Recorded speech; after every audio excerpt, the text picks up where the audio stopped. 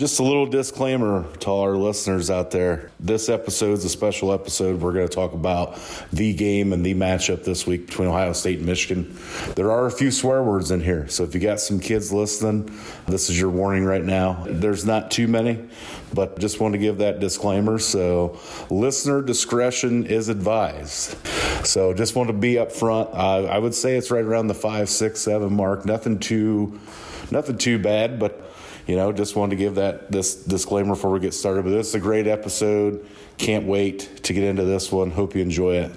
Across the Field podcast is brought to you by Stoller Shine Detailing, TNT Springer Landscaping, Sin Rock Engraving, Sisters Embroidery and more, Antoine Automotive, Pucker Brush Pizza, and the Vaughn & Co.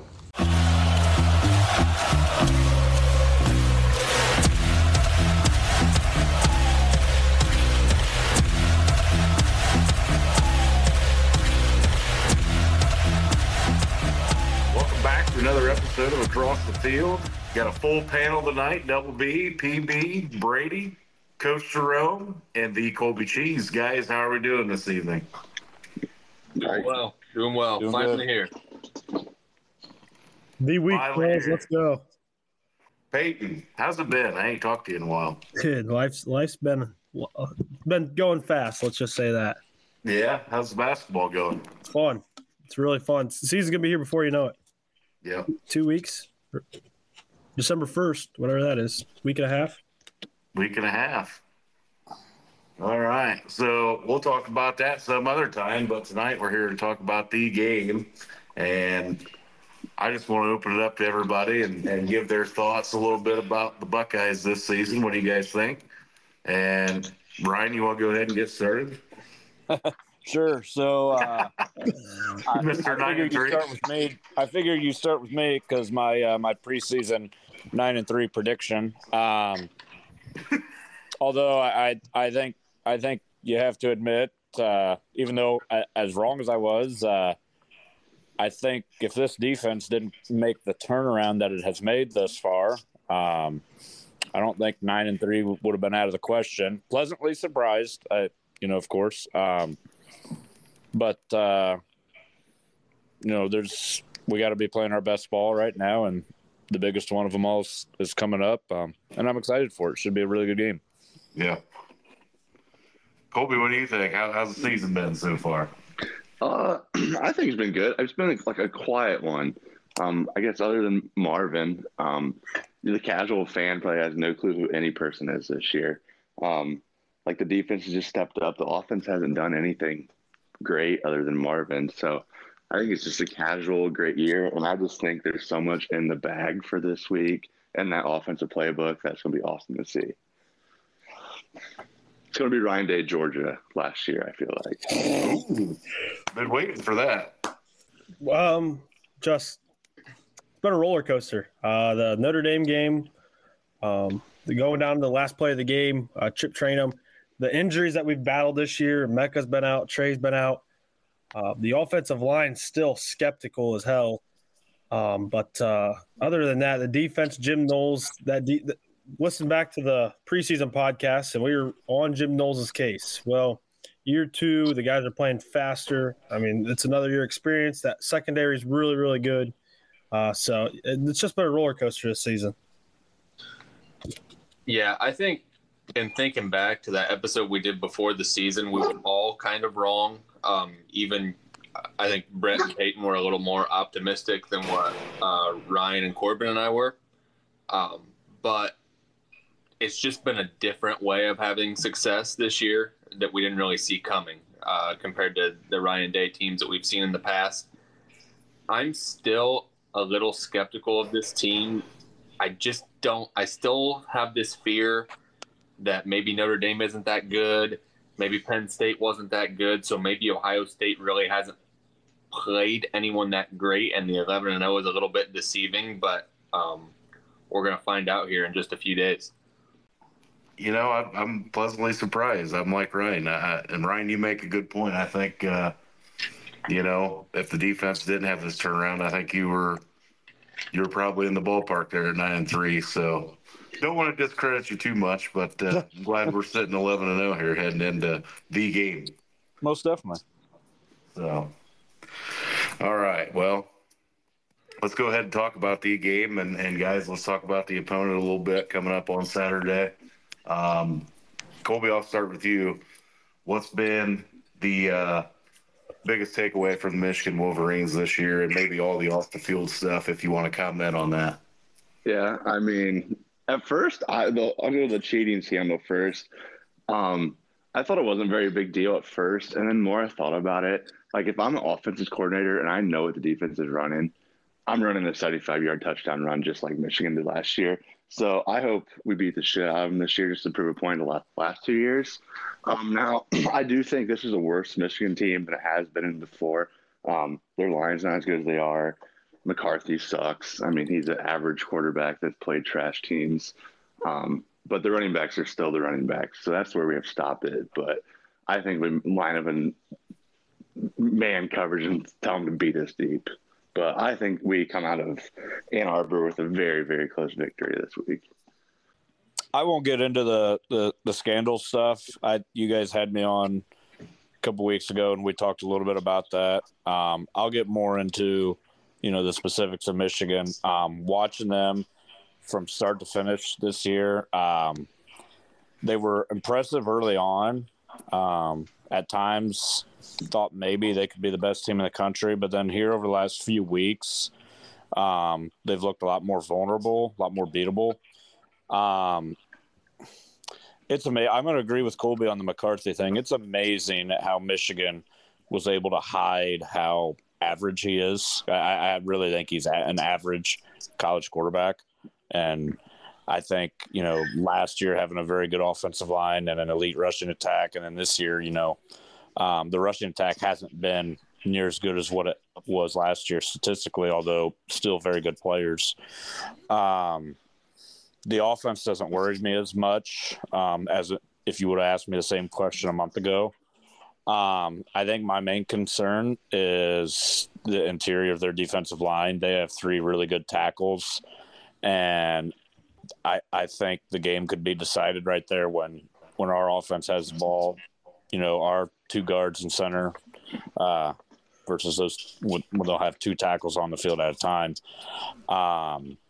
If they're wreaking havoc, I think we're in trouble. If we're, standing our ground, I think we're going to have time to, get the ball to our athletes. And, if we're getting out on the edge, Marv and Ibuka are getting involved, Stover, getting down the seam.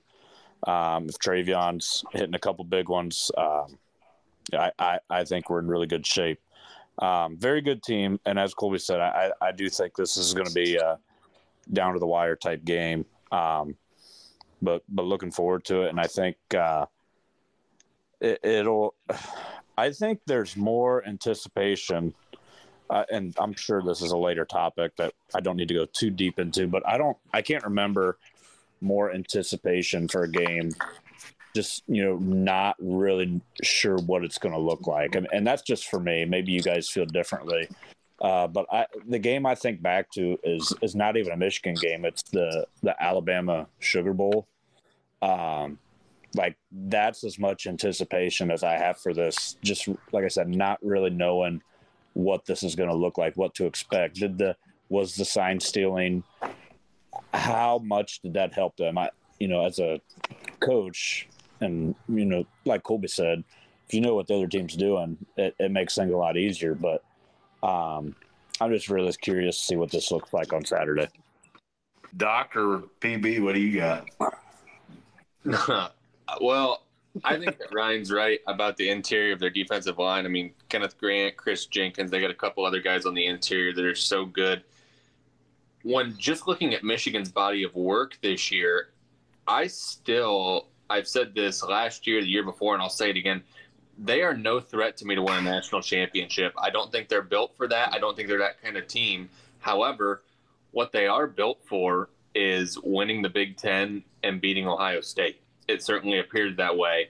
And I know that they've struggled the last 2 weeks and they haven't looked great, but I still question, will Ohio State be able to stop the run because, as good as the defense has been, we've seen Ohio State's defense the past 2 years show flashes, and this Michigan running attack that they're going to see is just a different animal, and it's a different level of physicality, and it's in Ann Arbor. So I think Michigan has a lot of reason to be very confident going into this weekend.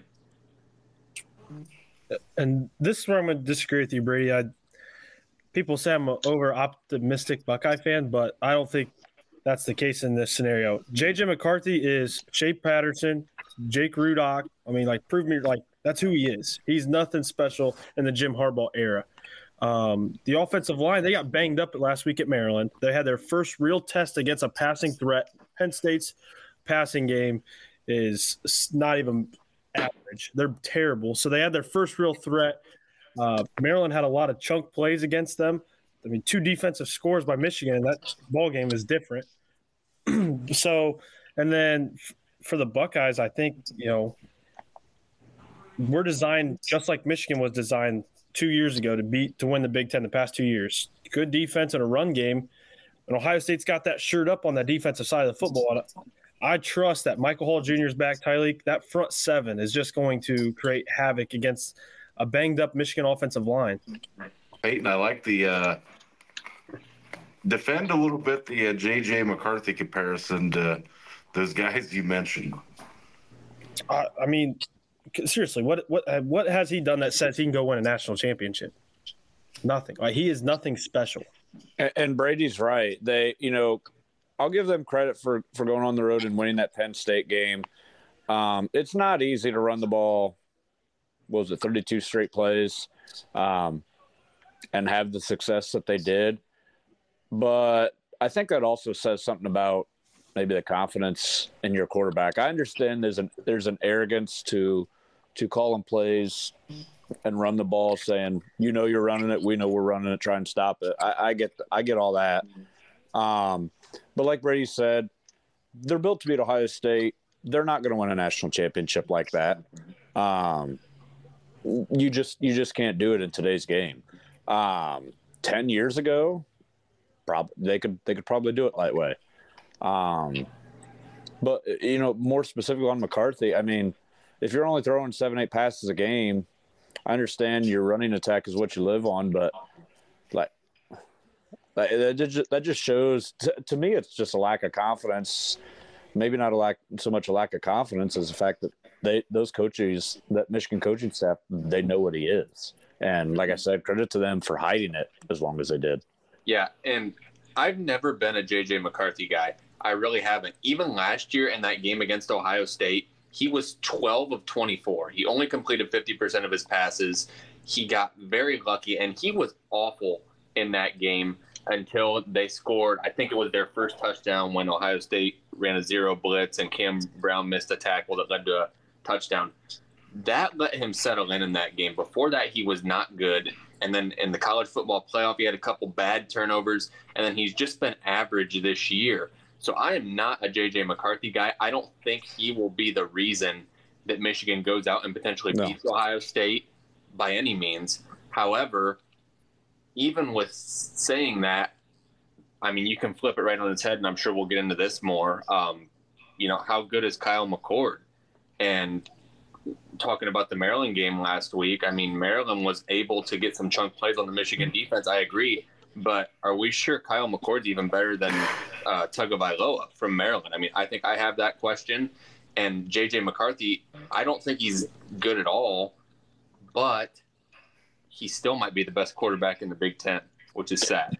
So you might not – I don't necessarily think you're wrong there, Brady, but what I would say is Kyle McCord I don't think has to be better than because I think just being a distributor – I think he clearly has the better weapons around him.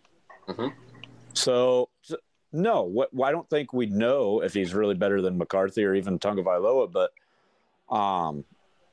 if we're just trying to win the game, I don't know that he has to be. If he can just be a distributor and take care of the football, that's really all we ask him to do. We don't ask him to do the things we asked Justin Fields and C.J. Stroud to do. So. Yeah. But that's not to say, again, I don't think you're wrong in your assessment of him either. And remember, for like the average listeners, Ryan Day had a pick between J.J. McCarthy or Kyle McCord when these two were getting recruited. And I don't think there's a right decision, actually, out of the two. Yeah. Colby, you got anything? No, I mean, it could end up being like this Saturday where Michigan's defensive line just makes Kyle McCord throw the ball 35 times. And I don't know if, as a Buckeye fan, if we want that or not against Michigan. But I don't know, like Kyle definitely isn't the best quarterback in the Big Ten, but he does his job. He does what he's supposed to do. When you're throwing to like Marvin, it's a pretty easy game sometimes. Yeah. Yeah, so I guess to counter off of that, you guys kind of touched on it already, but what kind of game do we expect from Kyle McCord? Anybody can start on this. If Ohio State wants to win, he can't turn the ball over. One turnover is too many, in my opinion, up there. I think he just has to take care of the football. Like Ryne has mentioned and kind of what he's done this year, he doesn't have to do anything extravagant or that's going to blow you away. He just has to take care of the football. And I think that a lot of times when you talk about, big games, you talk about third down offense and defense. I think first down offense is going to be really big in this game just because we've seen Ohio State run and be so run heavy on first down. I just don't see that working against Michigan. So I think McCord's going to have to go out there and make some throws, in situations that he hasn't been in a lot this year. 1st and 10, he's going to have to make some quick throws on time and on target for 6-7 yards to keep Ohio State ahead of the chains. But like I said, the biggest thing for me from Kyle McCord, he cannot turn the ball over.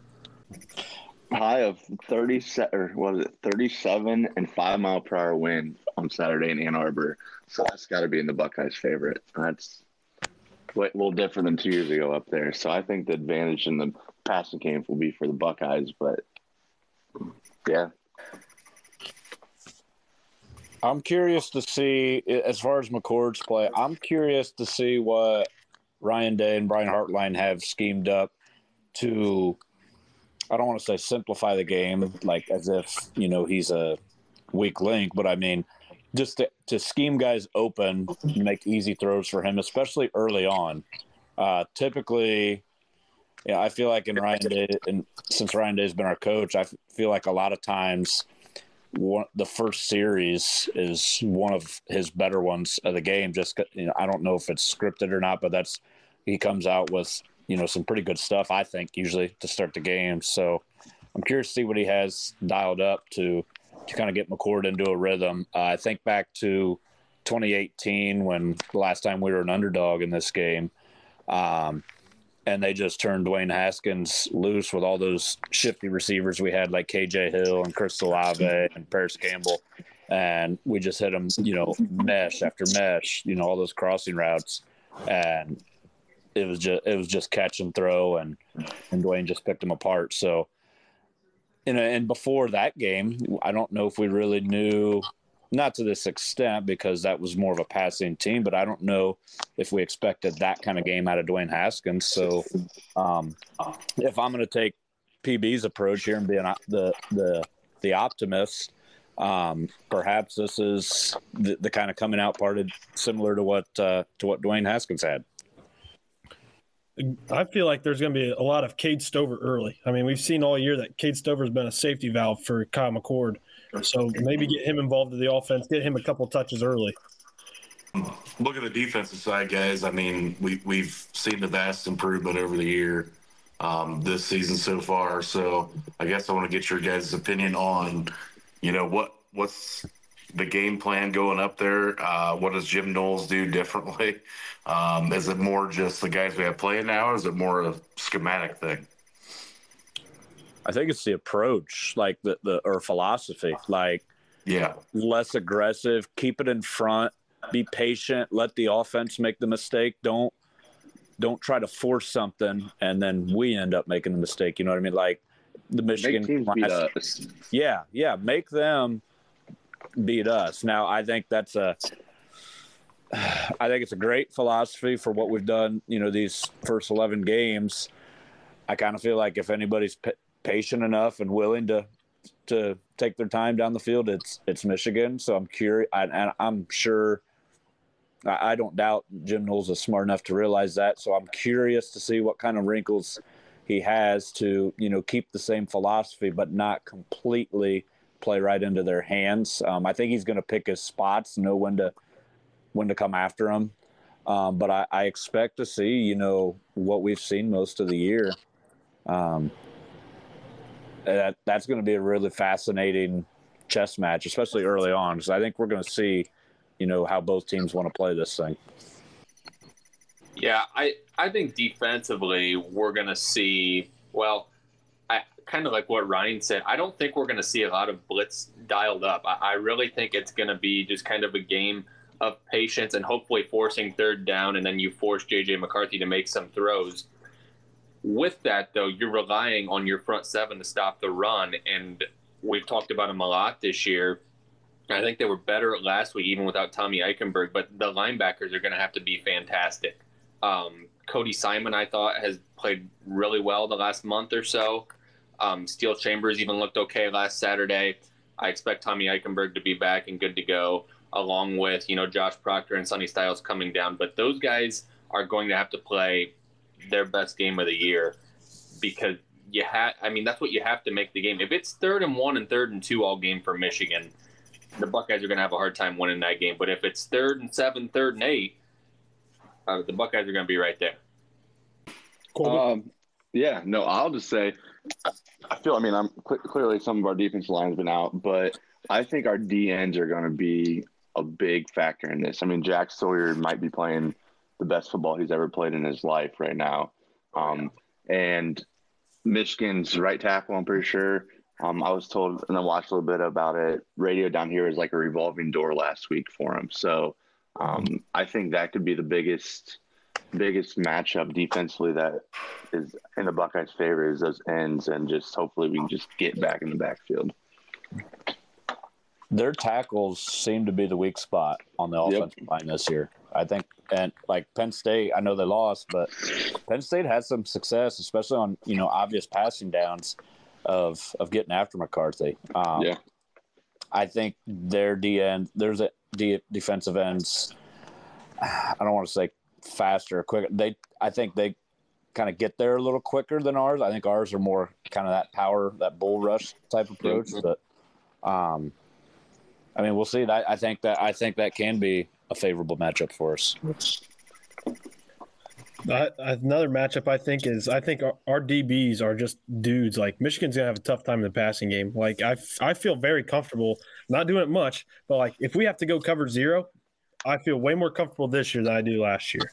Okay, but I'm gonna turn the conversation real quick. How often are we going to force them into passing situations? That's the difference in the game. Like Brady's saying, 1st and 2nd down is getting them into 3rd and long instead of 3rd and 2. Right. Well, because if it's 3rd and 2, 3rd and 3, our DBs are going to be a non-factor. Right. I don't disagree with you that we have the advantage out there, Peyton. That's I think my biggest concern when Michigan has the ball is are we just giving them 4 or 5 yards a pop? I have confidence that we could stop the run this year, and our front seven can get them into passing situations. I don't know. I just past couple of years, you were still iffy on that front seven. I don't know. Yeah. I don't know what you think. What's your confidence in our front seven this year? And my confidence? Yeah. Do you feel like probably the most it's been since 19? 19, I would say, yeah, probably. I'm probably more confident in this group than I am the COVID year with those two, Tommy Togia and Garrett. That defense wasn't good, but those guys, those two in the middle got after it.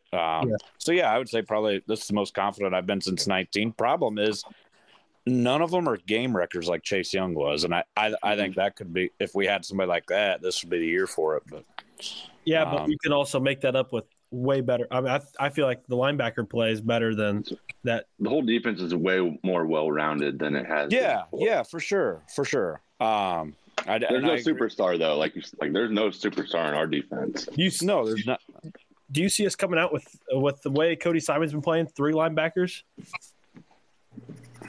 Maybe in run favor rule down. Maybe I don't think they're not going to change it. If they're double tight, but I don't think you. I don't see us getting away too much from what we've done all year. Maybe it's a wrinkle. Do you guys think that Michigan will showcase Donovan Edwards more in this game this Saturday? Because they really haven't run him nearly as much this year as they did last year. I know part of it had to do with Corum's injury and Corum being fully healthy this year. I feel like they're going to come out and try to run Donovan Edwards a bunch again this year. Yeah, I'd agree with that, but yeah. I think we'll see a heavy dose of him, but he to me he's regressed a little bit. I was gonna say he doesn't look the same. Yeah, and I don't think it necessarily matters. I just think it's interesting, and I think that might be one of their quote unquote wrinkles that they try to throw. But sure. I don't necessarily think it's a factor in the game. Let's take a break so I can get a sponsor plug in here, and when we come back, we'll talk a little bit about our favorite memories about the game and the history of the game. Looking for a high-quality detailing service? Check out Stoller Shine Detailing, located on the outskirts of Paulding. Stoller Shine Detailing has a variety of options for interior-exterior detailing. Whether your ride is new, used, or abused, Stoller Shine Detailing strives for highest quality results and treat each vehicle as their own. To schedule an appointment, go to StollerShineDetailing.com or contact owner and operator Logan Stoller at 419-770-1042. Check out Stoller Shine Detailing on Facebook.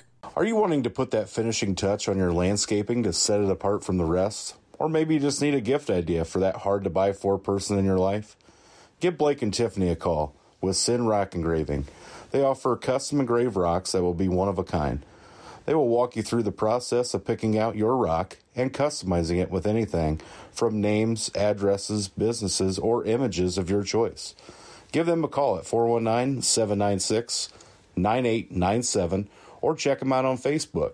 Sin Rock Engraving, 419-796-9897. Back here across the field. Guys, the next topic we want to get into is the shithole stadium. So, Ryne, take it away.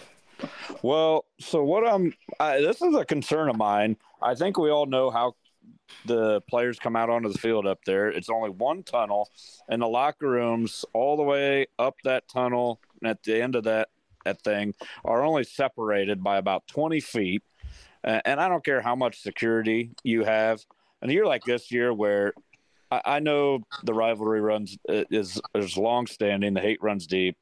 This year's different. These teams cannot wait to just trade blows with each other, and I'm not going to be shocked if it happens before we even kick the thing off.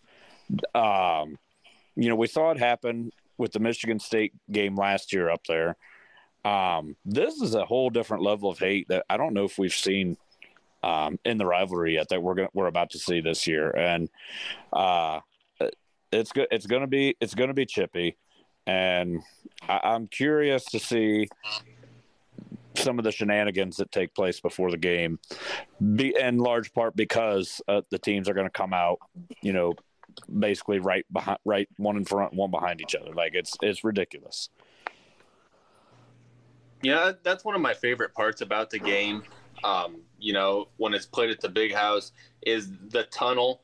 That's about as wide as an elevator, and you got both teams walking up through there. And then if anything happens, all the Michigan fans, will say that you're supposed to be responsible adults instead of building something that's consistent with the century we're living in. And I also like how pregame, you got about 5 to 7 yards between the out of bounds line and the stands. And hopefully they'll have about 450 camera guys down there on the sideline before the game and maybe run into the starting quarterback's knee with their big lens or something. That's just some of the neat nuances of playing up north there. Colby, you've been up there. Let's hear. Yeah, I've been up there twice, and it's the reason we're not going back this year. Last time, and clearly the last time. Are you? Yeah, no, it just not going up there because of just I think just really this year, the animosity between crowds. I mean, people are going to be fired up. I think this is going to be one of the craziest scenes of a college football atmosphere that for a regular season game that college football has really ever seen. So it's going to be something different. But yeah, we're not going up there this year because we don't want to get punched in the face or yelled at or anything like that. And we really don't want to walk down to the toilet bowl because it is the worst designed stadium from an institution that puts themselves on academics. They can't build shit. So yeah. Yeah, they can flip hamburgers. That's what their alumni do. That's what they do. Yeah. Like realistically, if there's a Buckeye fan listening to this and he or she's considering going to the game Saturday, like, is it a safe environment for an Ohio State fan to go to on Saturday? Realistically, not this year. Not this year. I don't think so either. No way. I mean, I think there's bad fans in every spot, and if it was in Columbus, I think it would be just the same environment as it is in Ann Arbor this year. Yeah. Except we're not cheaters, so there's a difference there. But yeah. Ryne, I've got an interesting question for you. So you've been to Happy Valley. Yeah. And you said you wouldn't go back again unless it was like an army of guys. Is that this type of year, or do you think it's going to be even worse? Man, I used to think Penn State people were the worst people on the face of the earth. Like, after that game that I went to, I was like, wow. Like, I've never experienced anything like that. I had a fun time. I don't want to talk any Buckeye fans listening to this out of going to Happy Valley someday if you haven't been there before. I'm kind of considering going back next year. But anyways, I do kind of expect, just as far as the animosity, I do expect that probably ratcheted up a little more just because this is the game. I mean, because when I went to Penn State that year, that was the year we won the national championship, but we weren't playing great at that point in the year. So I don't know if that was quite what we thought of ourselves, and certainly probably wasn't what Penn State thought of us. But at the same time, Penn State was having an average year. I think they might have went like 8-5 that year. So they weren't a great team.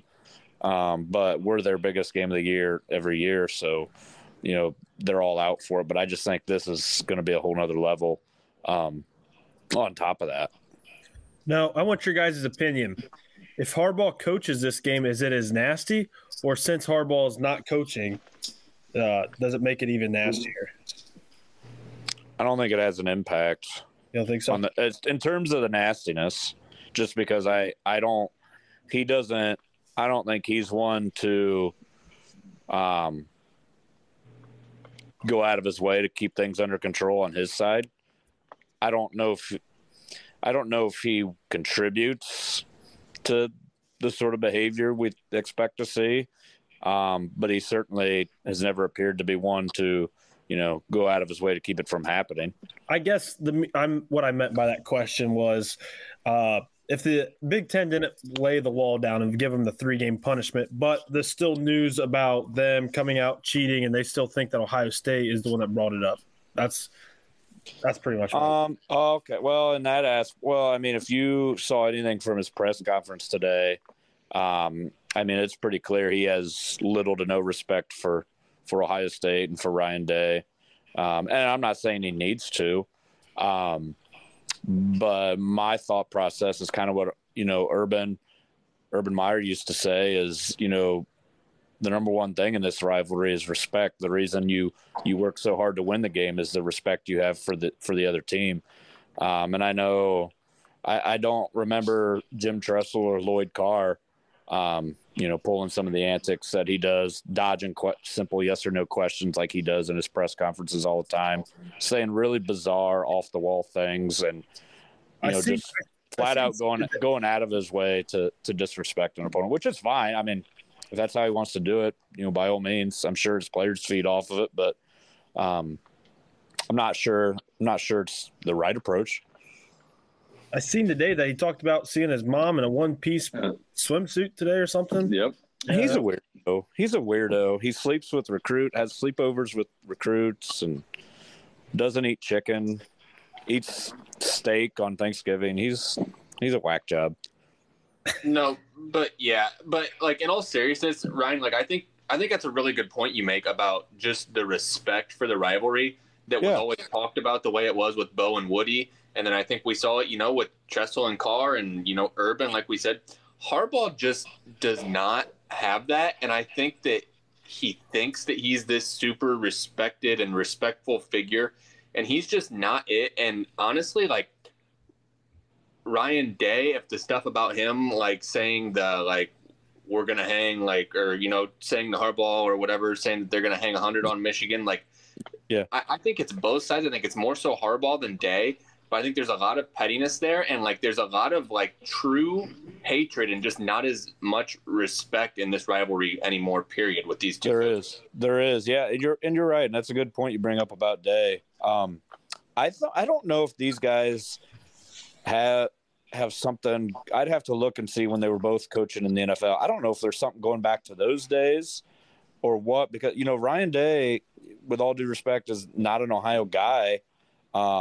I think he understands the rivalry now, but Jim Harbaugh's a Michigan guy, and I'm curious to know where such a deep, because it's clear they don't like each other. And started on third base. Well, yeah. But comment, yeah. But so Dave made the comment about hanging 100. Like, is that just because he's coaching? True. Is that because he's coaching us now? Is that why he said? I mean, I don't know the whole story, I guess. That was during COVID when coaches shouldn't have been seeing players or something, and Harbaugh said on a Big Ten coaches conference call that he was trying to out Ohio State. I believe that's when Ryan Day said, "We'll hang 100 on your ass." So maybe that's where it started then. Yeah. All alleged, by the way, on that. I mean, we know for a fact Harbaugh said the born on third base thing. Like that right. There's still no hard proof to that hanging 100 thing. Yeah. Yeah. I guess question I have for you guys, all four of you, as Buckeye fans, where do we stand on Jim Harbaugh? Obviously he's a weirdo, he's a goofball, but do you guys think he's a good football coach? I'll start with this one. He is not a good football coach by any means. He's still playing in the 1970s. Can't win the big game. I mean, he beat Ohio State. He designed his team to beat Ohio State, but can't do anything past that. Unfortunately, this is his last year up north, and he's going to take the Bears job, and I'm going to be not a fan of the NFL anymore. But beside that, no, I don't think he's a good football coach. He's won 2 games against Ohio State.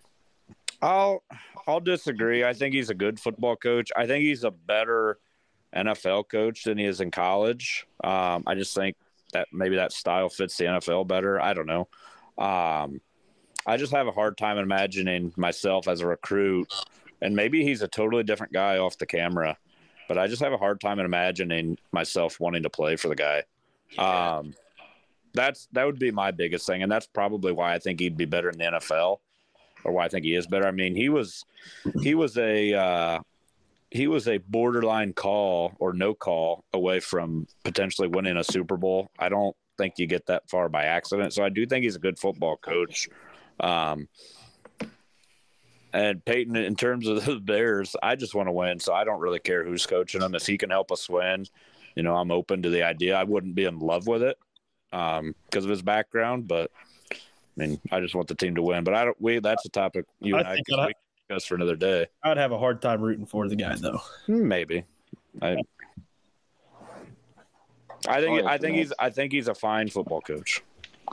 I'm on the side of Ryne as well. I mean, he has made Michigan now what they are, and before him, Michigan was a dumpster fire, and the game wasn't fun. So you had to look in that aspect, it makes the game so much more better because Jim Harbaugh's a coach. And everywhere he's been, he's had success. So it's not the greatest success. Has he won national championship, won Super Bowls? No. But he's a good coach, just a weirdo. I don't know. And I think he also now, it might be different going to the NFL now because I feel like once everything comes out about this cheating scandal, people care about that stuff. He's going to lose a little bit of respect in locker rooms because of it. Yeah. I don't know. Become an NFL coach. Look at the NFL coaches nowadays. I mean, Kevin, all these offensive gurus, designing plays in this pass first offense. I just don't feel like he fits the mold of the NFL anymore. I think his time's come and gone. I don't know. That was going to be my point. I think he's a good football coach, but I think he's had the most success in the NFL, and that game's even changed since he's been there. So, like, how good is he going to be when he gets back? I guess is he able to adapt to the game that the NFL's become as well? Yeah. I guess kind of where I stand on the whole thing is I do think he's a good football coach. He's won games, obviously. And I think that, like, the last 2 years, Ohio State has clearly had more talent on their roster than Michigan. And they've beat the brakes off Ohio State the last 2 years. And anytime you can take a team with lesser talent and elevate them into what they've become, I think that takes a good coach. The one thing I will say, and the one thing I have a hard time with, is I think that one of the luckiest things that ever happened to him, or smartest things that ever happened to him in that university, was the whole deal in 2020. Whether they had COVID or not, we'll never know. So it was either lucky or smart on their part, because that was going to be an absolute beating in the COVID year. Ohio State was loaded, and Michigan was really, really, really bad. And that might have been a situation where it felt like he was almost out the door. And at that point, Ohio State had won, I think it was 8 games in a row. And Michigan got that year off of that game. And it was almost like they just needed a year break, and that like rejuvenated them enough to go win in 2021, because it's one of those things where it does become psychological, it feels like, in a rivalry.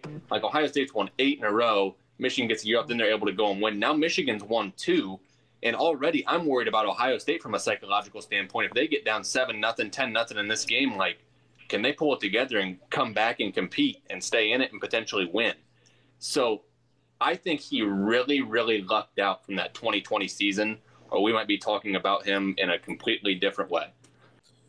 That's a good point, Brady, and that's kind of one thing I've thought about, and I'll ask you guys this: like, there's not many Ohio State players on this roster. If there's a select few that know what it's like to beat Michigan. So, like, does that play effect into the game? That's tough. I haven't thought about as far as like getting down, like Brady mentioned earlier. Getting down, yes, I think that plays a factor. I don't know if, as the game unfolds, if you're right there or winning, I don't think it's really a big deal because it's only been 2 years in a row. I think if we're talking 3 or 4, I think it's a little different. But I think part of it's an advantage. Simply, I think maybe you can be the more hungry team when in this scenario, Ohio State being that team. And I could be wrong. We might see that. I think it impacted us last year, not in the sense of not knowing how to beat Michigan. I think it was simply losing the year prior. Once we did get down, didn't things feel really tight that second half? The things felt tight the whole year. Ryan Day was on eggshells that whole year last year, in my opinion. I know you're right. You're 100% right. I think the 2021 game, I think that beat us twice. If that makes sense. Yeah. Yep. Yeah. I think there's really something to it, and that might be totally crazy of me to say, but I really do think there's a mental factor to it. And, man, it's crazy. Like, the lack of respect, going back to what we talked about earlier, like, the one thing that drives me crazy about Jim Harbaugh is the lack of respect that he seems to have for Ohio State and Coach Day, because literally one win in 2021 was all it took for their program to think that they were back, like, all the way. And look at them now. I mean, they think they're a national powerhouse, and it all goes back to literally winning that one game in 2021. I think it goes back to what you just mentioned before this topic, ducking us in 2020. That was an all-time dodge job, and I think it saved his job there at Michigan. I think it saved their program. Michigan fans will never admit it, but I think any one of them that are reasonable know it's true. That's the hard part. You got to find a reasonable one. I'll go something on that you said. Our roster versus their roster. I would pick our roster 100 days of the year. So just by that, it's crazy that we're a dog going into this game. I know it's there and everything going on, but just we have so much more skill and just speed and just talent than they do this year. And you know what, Colby? I agree with you. I don't think a lot of people nationally would agree with that or even know that. Mm-hmm. Like I think you would have to pull the numbers up, the recruiting numbers, and show them. Like I don't think they buy that. And maybe I don't think Michigan fans care. I think they just think they can bully us. We're gonna find out. I think it's a lot easier to do if you know what the other team's is running offensively or defensively. But yeah, it's wild to think about knowing that we probably have we do have the better roster. And yet we're an underdog. I think this, I think it's beneficial to Ohio State to be the underdog in it this year. Yep. Yes. When's the last time Ohio State was underdog in this game, fellas? 2018. 2018. And to go on that, just sorry, Brady, but No, you're good. I feel like the last few years, a word that has been used for a Ryan Day coach team, and this year it's even one of them that's been used, is toughness. Bobby Carpenter was talking about this today, and I couldn't agree more. I don't want to hear the word toughness this week. We don't need to be tougher than them. We just need to go be ourselves, use our speed, use our athletes, and just make plays. We don't need – clearly you have to be tough to play football. Everybody knows that. But that's not the word we need. We just need to be dominant. We don't need to be tough. Like, get mad about it, but it's not a way of playing our way of playing football games is not running tough between the tackles. It is getting out in space, using athletes, using our defensive athletes in space. So we just need to be more athletic and use our roster versus their roster. Yeah, I think that's a really good point, because if you're looking at toughness as just from a physical standpoint, like if you're going to try to go be the tougher team Saturday physically and run between the tackles, you're going to lose, because that's what Michigan's good at. Exactly, and that's what they made us do last year. Yeah, and just to kind of counter what you guys were saying about the talent gap and the rosters, I still think Ohio State has a more talented roster this year, but I do think the gap is a little closer than it has been the last 2 years, just because Michigan is so senior heavy and they have so much experience. But still, like I said earlier, from a national perspective, Michigan is just no threat to me. However, they just seem to be built solely for this game, and that's my only hesitation and looking forward to this weekend. Guys, can we talk about Brady, you sent a text last week. Ohio State has a great opportunity. If they win this game, this Michigan program could go down in the dumpster fire, like what should have happened in 2020. So, can you reiterate on that? Yeah. Comment? I just said, and I've said to several people over the past couple weeks, Ohio State is in such a rare opportunity with all the stuff that's going on off the field to really, put this Michigan program in a world of hurt, because a very realistic scenario is if Ohio State can win this game, Michigan misses the college football playoff. They're handed, really, the NCAA throws the book at them. They're handed a 1 year or 2 year postseason ban. Harbaugh potentially either fired or darts to the NFL. Fines and probation and scholarships taken away. And this Michigan program could just be put basically back to where they were 2 or 3 years ago, in my opinion. On top of graduating 44 seniors this year. It's a lot. They graduate 44 seniors. 44. 44. How is that even possible? I don't know. Does that count the guys leaving early too? Probably. I'm not sure. I saw that number somewhere, 44. Okay. Because even with our guys leaving early, we're nowhere close to 44. No. We had 21 seniors run out on senior day. But that is so correct. This is opportunities to bury the Michigan football program. I mean, cheating scandal. If we win by more than 2 touchdowns somehow, it is just over for the team up north. The vibe, like, just to piggyback off Colby, the vibe is going to be, maybe the cheating had something to do with the last 2 years. Maybe we can't Exactly that without cheating.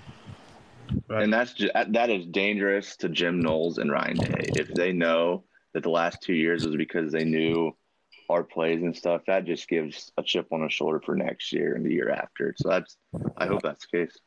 Time out. Can we talk about we really didn't get into the cheating scandal on this podcast? Can we talk about that? Because I'm tired of seeing people on ESPN or people on social media say it happens everywhere. Yes, it happens during the game. You don't go and scout, take videos of what's going to happen. It changes the whole for offensive and defensive coordinator. It changes the whole game. One thing that really makes me mad about this whole scandal is I wish it would have came out after the season.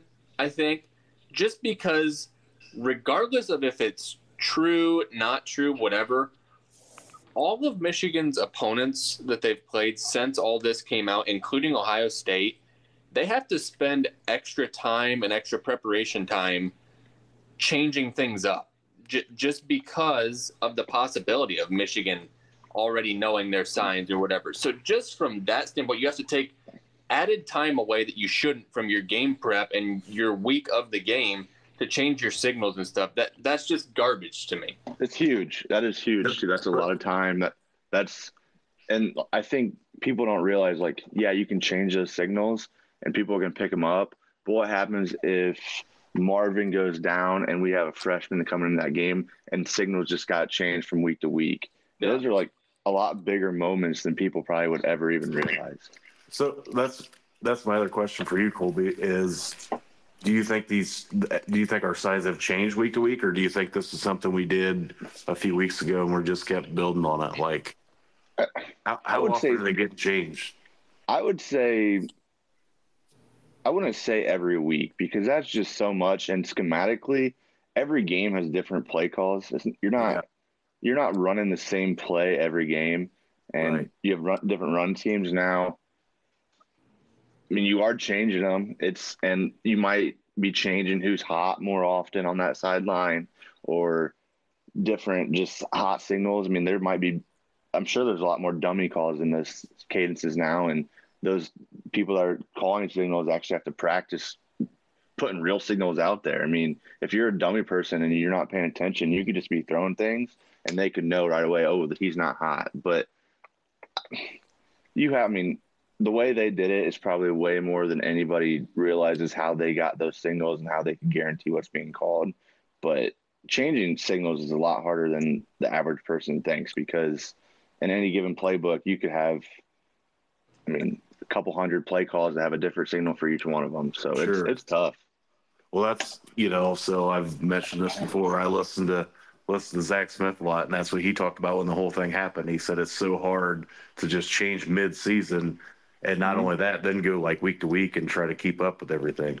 Yep, and schematically, a play we had in college for something, just a skinny post, your signal was skinny on that. So and to change that whole name of that route concept to something just because of a signal is wild, and that it creates two different ideas in someone's head, and just as younger guys more than the older guys, that could just mind somebody. So right, and I may be totally off, but that's at Bluffton. This is Ohio State. I would imagine it's a little bit more complex. So. Yep.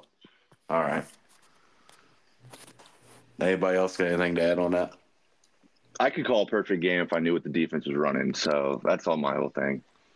They're off. They should never get credited for if they figure out they got signals like that. All the games they are taken away. The Houston Astros treatment. They need something extra more than the Houston Astros treatment. The Astros got let off. Kept the World Series. They need more than that. A 3-game suspension is not even a slap on the wrist right now. That's like a good job way to do it right. I really wish he was coaching on Saturday. I wish he was. Still I do too. Yeah, I don't want to beat. I mean, I'm fine with beating Sherman Moore. I want to beat Jim Harbaugh. Yep. Yeah. Weeks ago. Whoa! What was that? We lost you there. I said I told a Michigan fan, Brett Coucher, that 2 weeks ago when the news came out that he was going to be suspended on the sidelines when he gets drummed in his stadium, and he don't have the signals. Does your landscaping need an upgrade this year? Look no further than TNT Springer Landscaping. They specialize in mulch, rock, trim redesign, and much more. For your next landscaping project, choose TNT Springer Landscaping. Contact Tony Springer at 419-910-0742 to make your landscaping vision a reality.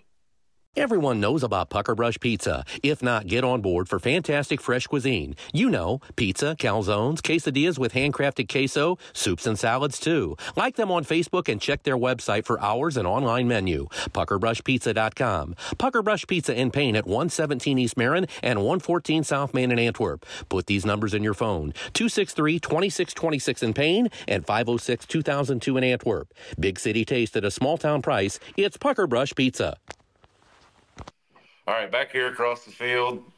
And guys, talking about the game, let's talk about the history of it a little bit. And I know we did this last year with the 4 of us, but Brady, I don't think, was with us. So, Brady, I want to start with you. What's the first Michigan-Ohio State game you remember, number 1? And then number 2, what's your favorite or most memorable? The first one I remember was the first one I was at, 2004. That was a really, really good game. Ohio State underdog in that game ended up beating a really, really good Michigan team.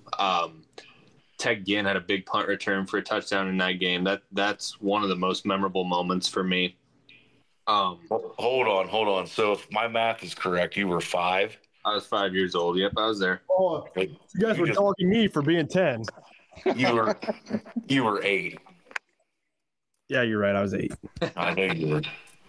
Holy smokes. Okay, so 5. That's awesome. Yeah, yep, that was a good one. And then, honestly, my favorite ever – I'm going to kind of cheat here. I'm going to give a couple. My favorite ever Michigan game probably is 2005, and I think most of you guys probably know that. I talk about that game all the time and the comeback that Troy Smith had in that game in Ann Arbor. Just absolutely epic. I think that's an all-timer. If I had to say a favorite, I would say 2018, just because that was – so I went to my first Michigan game in 2004, and then I didn't go to another one until 2018. And that game, just with all the hype around that team and just a complete beatdown that game was, that's probably my favorite ever. The block punt return for a touchdown in the second half of that game, that was the loudest I've ever heard the horseshoe. So that would be my favorite, is 2018. So I'm going to agree with Brady. The 2005 one's kind of more of an honorable mention for me. That might be my favorite one in Ann Arbor. But my favorite memory of all time, so first of all, Brett, the first part of your question, the first game you remember, for me, that's the 2001 game. That's Jim Tressel's first game. And I think that's certainly part of the conversation too, just because I think that's the game that kind of turned the rivalry in the other direction. But my favorite one is the 2018 version. I was at that game.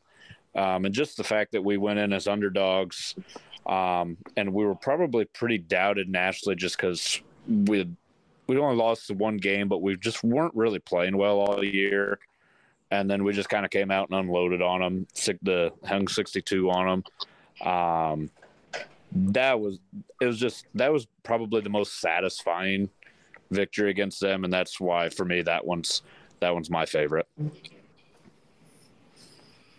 Peyton, Colby, how about you guys? I agree with you, Ryne. Hanging 62, that's my favorite. Urban's last one. That first game that I went to back in 2010, didn't even realize it was going to be Tressel's last game in the shoe. That one was special.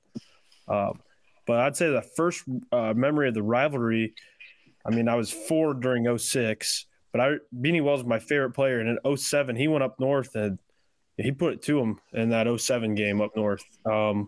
So 18 is my favorite one. 07 starting where I get my first memory of the game. Colby, how about you? Yeah, I would say I have 2, and they're actually back to back. So 18 and 19. 18 just was my first experience of a Ohio State Michigan game, and that was just a murdering. And then 19 was awesome because that was my first time ever at the big house, first row, and just got to watch that Dick smacking too. So that was awesome. That was one of the best experiences, and a complete opposite feeling of 2 years ago at the big house because that was one of the worst experiences of my life. Okay, now, Brett, after you say yours, I have another topic. Okay. Well, as far as like the first one I remember, it's with Ryne in 2001. Tressel's first game up there. As far as my favorite, be 2018, just absolutely obliterating them. And then probably the one I'll remember the most would have been 2016.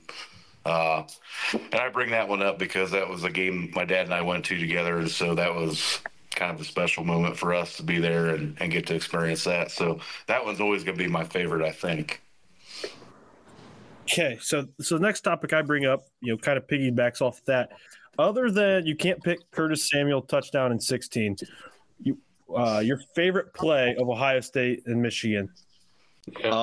When Justin Fields came back and threw a touchdown to, was it Garrett Wilson? Damn it, Colby. That was man, you can't beat that one at the big house. Chris Olave blocking the punt in 18. I think that's up there with one of the loudest moments I've ever heard Ohio Stadium. That one, and then right behind it, Will Allen stepping in front of the Hail Mary, picking it off in 02. I just remember the excitement when I was obviously much younger that year, but definitely old enough to remember everything that took place. So I'm going to put that one second on my list. Paul Keel's the Buckeyes are heading to the desert. One of my favorite calls. Brady? Yeah, the 2 plays that came to mind for me right away were 2005 Smith to Gonzalez on that last drive, and then 2018 the Olave block punt. Those are 1A and 1B for me. See, okay, you guys, Colby took my 1A. 1B, this thing gets overlooked. And it's not 2013 Tyvis Powell interception. I'm going to go back to 2014 and what it led to. Ohio State, it was a dogfight to a lesser Michigan team, and JT Barrett goes down, and it's like a 4th and 1 or something, and Ezekiel Elliott gets the 4th and 1, takes it to the house for a touchdown, and then that leads to Darren Lee touchdown, and then that leads to number 8 national championship. And so Peyton, that 4th down play, I've seen like on a 2014 documentary on that team. Urban talks about that specific play, and he was debating in the huddle whether we were going to punt the ball away or go for it on 4th 1, and the offensive linemen are like screaming at him, telling him, we can get it, just hand the ball off, we'll get it. And I just think that play gets overlooked. I mean, that was a 28-21 ball game at that point. It was, yeah. And that Michigan had 3 losses that year. So, yeah. No, they had more than that. They didn't even go to a bowl game. Okay. Yeah, they were 5. That was Hoke's last year. Yeah, it was Hoke's last year. Yep. With that being said about the Zeke run, there's so many like long runs by Ohio State running backs in this rivalry that are so memorable to me. Like almost all of them have one. Like Antonio Pittman has a couple. Beanie Wells has a couple. Carlos Hyde, J.K. Dobbins. Dan Herron. Dan Herron. I mean, like all of these great Buckeye running backs, it seems like they always, had a moment. in the game where they busted off a big play that really, and it always seemed like it was in the second half to kind of bust the game open. So, come on, Travion. Here we go. Yep. Braxton in 13. True. One more conversation that I wanted to get going. Is this from 2016 to this year? This will be the third time since then that both teams come in undefeated, and it's only happened 4 times in the rivalry. 16 last year, this year, and then 2006. So is this the best stretch of the rivalry, even better than the 10-year war? It's up there. I don't know if it's fair for us to say since we didn't experience the 10-year war, but I definitely think it's fair to say, in our lifetime. Right. I think we're kind of in the midst of a second 10-year war, so to speak. And I think specifically if you start basically when Harbaugh got to Michigan, and start, when we're, kind of going through Urban's era and then all the way through now, I think it's a pretty interesting stretch with maybe the most hateful chapter yet to be written. My take on that would be this. Whatever you want to call it, what it is right now, maybe the best stretch, definitely the best stretch in our lifetime, obviously, because Michigan has made it a true rivalry again. 2016, 24, whatever year you want to say, to now, 2023, this is the end for me. And I know we talked about it in the preseason podcast at length, so I don't want to talk about it a lot again. But with the playoff expansion coming to 12 teams, this is the last time this game is going to have this kind of meaning, in my opinion. At least the regular season version. I think you'll see, the more memorable Ohio State-Michigan games will be matchups in the future, and potentially in the Big Ten championship or in the playoff, the rematches. But as far as the rivalry as we know it, this game on Saturday is the end of a big chapter. That was one thing I wanted to mention. To me, that's how it feels. Like that's one. Obviously, as a Buckeye fan, I want to win the game no matter what. But to me, with this being like the last big one, I just feel like we definitely got to get it. Yeah, I mean, seriously, put this game. I mean, just picture if this year there was a 12-team playoff. Ohio State and Michigan are both in this week. Yeah, you want to win the game, but if you don't win, then I don't want to say it's a shrug your shoulders type thing, but it kind of is. It kind of is. It depends on how you look at things, I guess. And this year's different than I feel like this year's different than last year. Even I feel like the loser of this game does not get in. So this is a playoff elimination game. Ryan, I know you hate to hear that about the game losing the meaning, but what do you think? I mean, it is what it is at this point. You guys are right. Now, I've never been opposed to the opportunity to play them more than once in a year. In fact, I think I've been on that since the original divisions in the Big Ten when it was legends and leaders, and they placed us in opposite divisions. I wanted to play twice. I wanted to play them twice. I wanted to play them back to back. My thought process behind that as an Ohio State fan is mostly motivated by catching them and then passing them in the all-time series record, because they hold the lead in that right now. I think by about 10 wins or so. Somewhere it might be a little less than that, but I think it certainly takes the do or die kind of feel away from it going forward. But I don't think it's going to lose its meaning.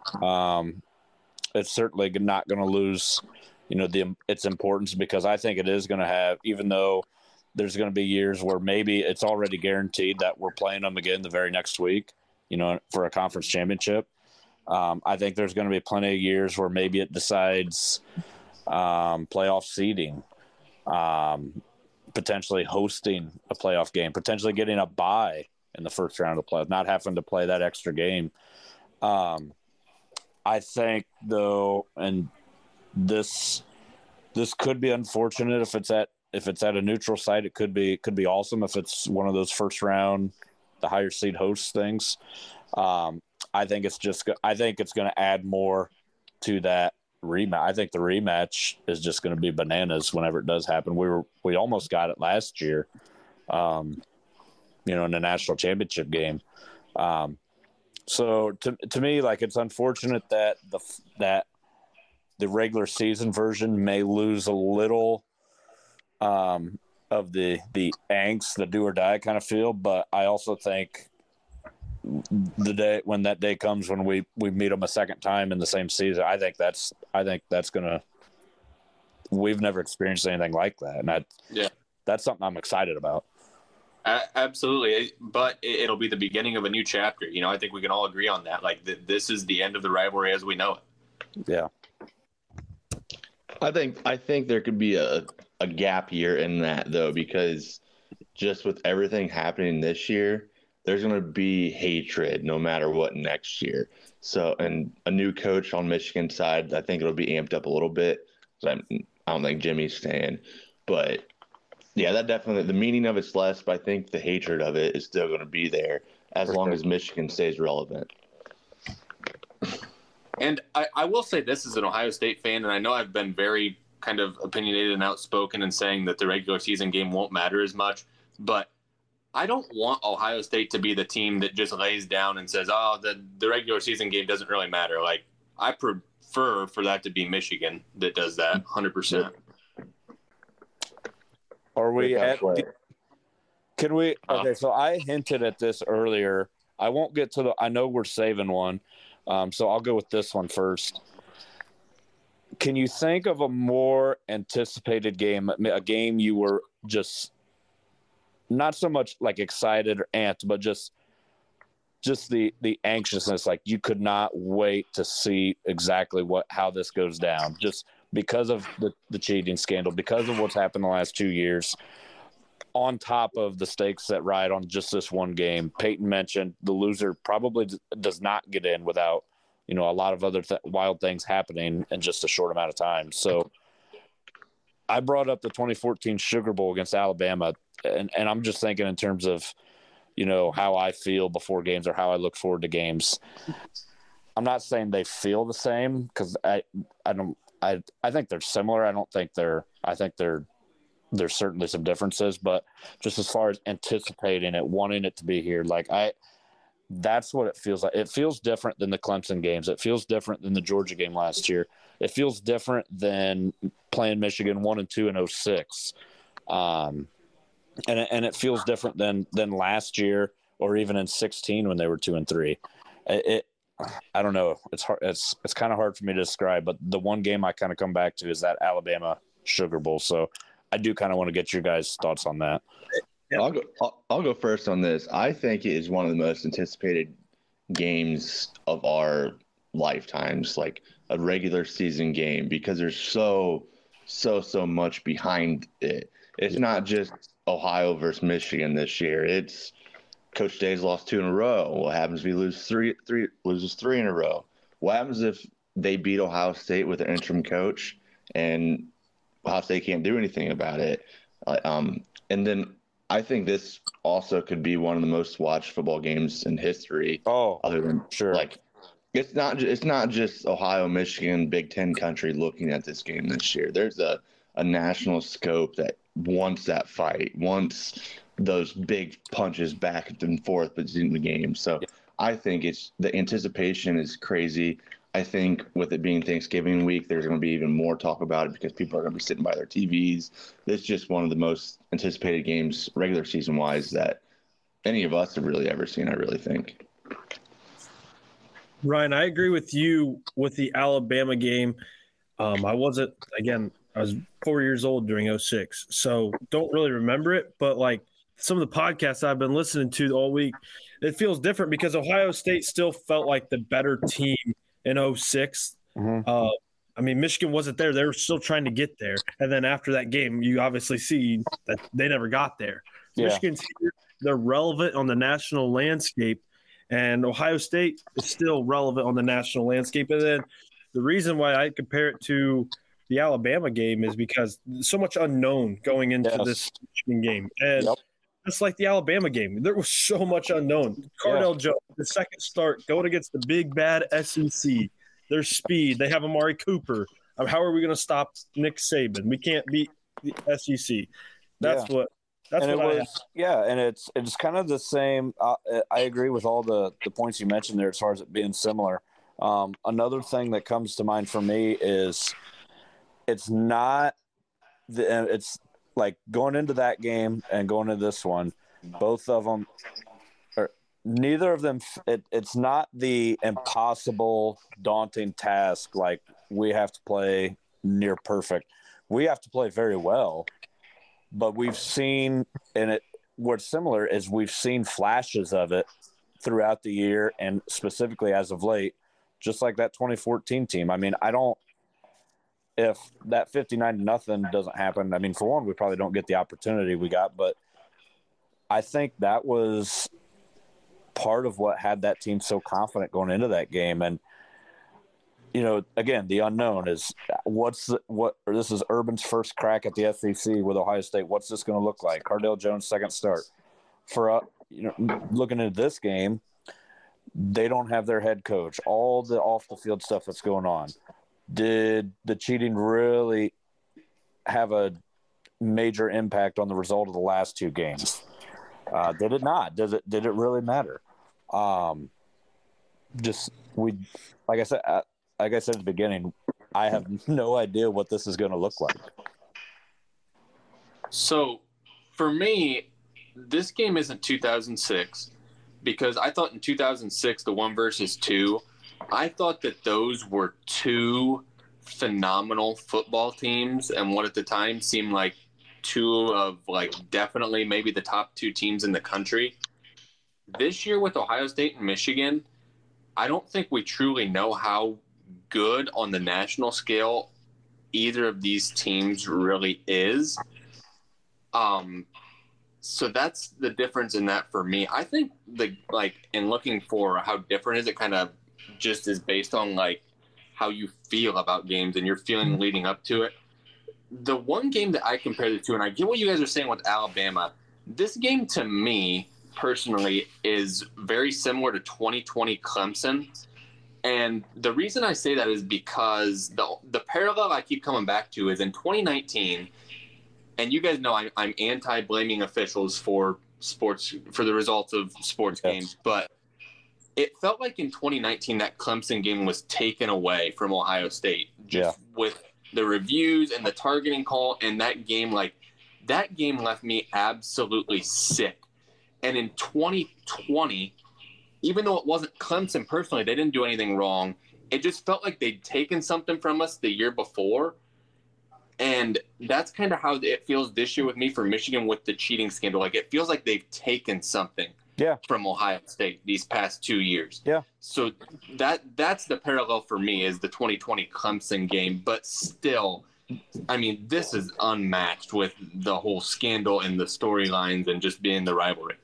Yeah, and I think that for me, the similarity between the Clemson game you mentioned, for me, the similarity is how I feel specifically about Ohio State going in is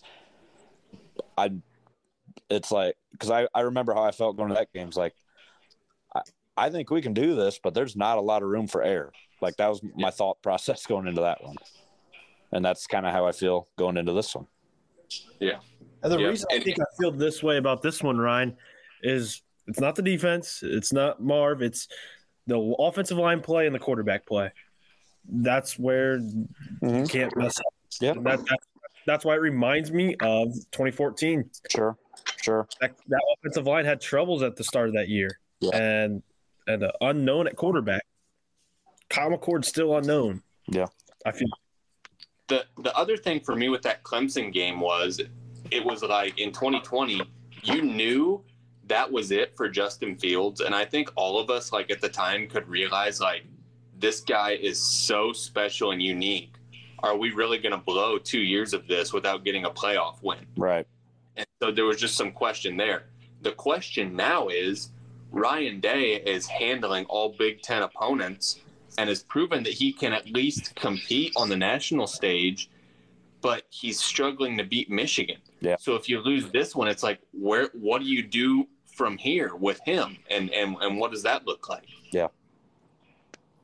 Well, I'd certainly take a result that was similar to that 2020 Clemson Sugar Bowl. I agree. Me too. I got the fireworks all ready to go. The breakout player.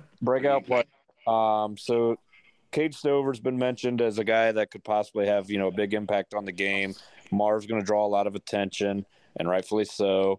Ibuka looked better last week. I don't know if he's quite 100% or going to be 100%, but I do admit he looks better. Give me Carnell Tate, and it may just be a Lave comparison. But I think we're going to because they were in the same number. Well, that too, but same number, same position. I'm curious. I think Day has some wrinkles that we haven't really shown, and I'm not saying that's the ring. Tate's played all year. I don't know if 4 receiver sets are on the docket, but I do think he's somebody that can, maybe, because I think Michigan's secondary, there's some yards to be had there. I think that the corner, Will Johnson's pretty good. I think Sainer still, that nickel safety, whatever, is a pretty good playmaker for them as well. He seems to always be in the right spot at the right time. I think Michigan is going to try to do what Notre Dame and Rutgers did, and I think they're just going to have 2 guys on Marv and say, nope, you're going to have to use somebody else to beat it. I think Carnell Tate may not be the extent that Olave had, a blocked punt and 2 touchdowns, but I say him as a breakout player in terms of maybe 1 or 2 specific, whether it be a chunk play or just a key play to maybe something simple as moving the chains, or maybe, line and Marv, if it's a red zone package, Marv or Stover being the decoy, kind of Tate gets lost in the shuffle and McCord finds him wide open, for a big play late, something like that. I think Carnell Tate's the guy.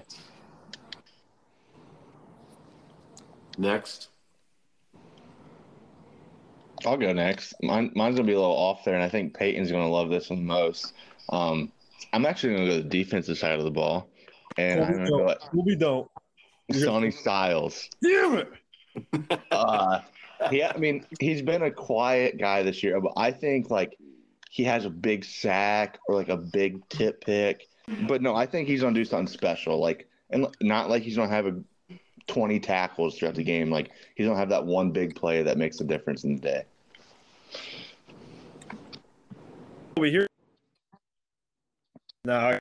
Off that. I had 3 guys in mind. I had Sonny Styles, Josh Proctor, and Jordan Hancock. And I'm not going to – it's one of those guys. Michigan's going to have a 4th and short, 4th and 3, 4th and 2, and the run play bounces outside, Blake Corum. And one of those 3 guys are going to make a huge stop on 4th down to give the ball back to the Buckeyes. So you're taking the easy way out and picking 3 guys. 3 of them. Well, since Colby took Styles. Oddly enough, all 3 guys will probably be on the field at that same point in time too. So, yep. Shit, I'll take all 11. It's like when you can round robin a parlay on DraftKings. Fine. I'll take Jordan Hancock since Colby took Sonny Styles. There you go. It's fine. It's all we're asking.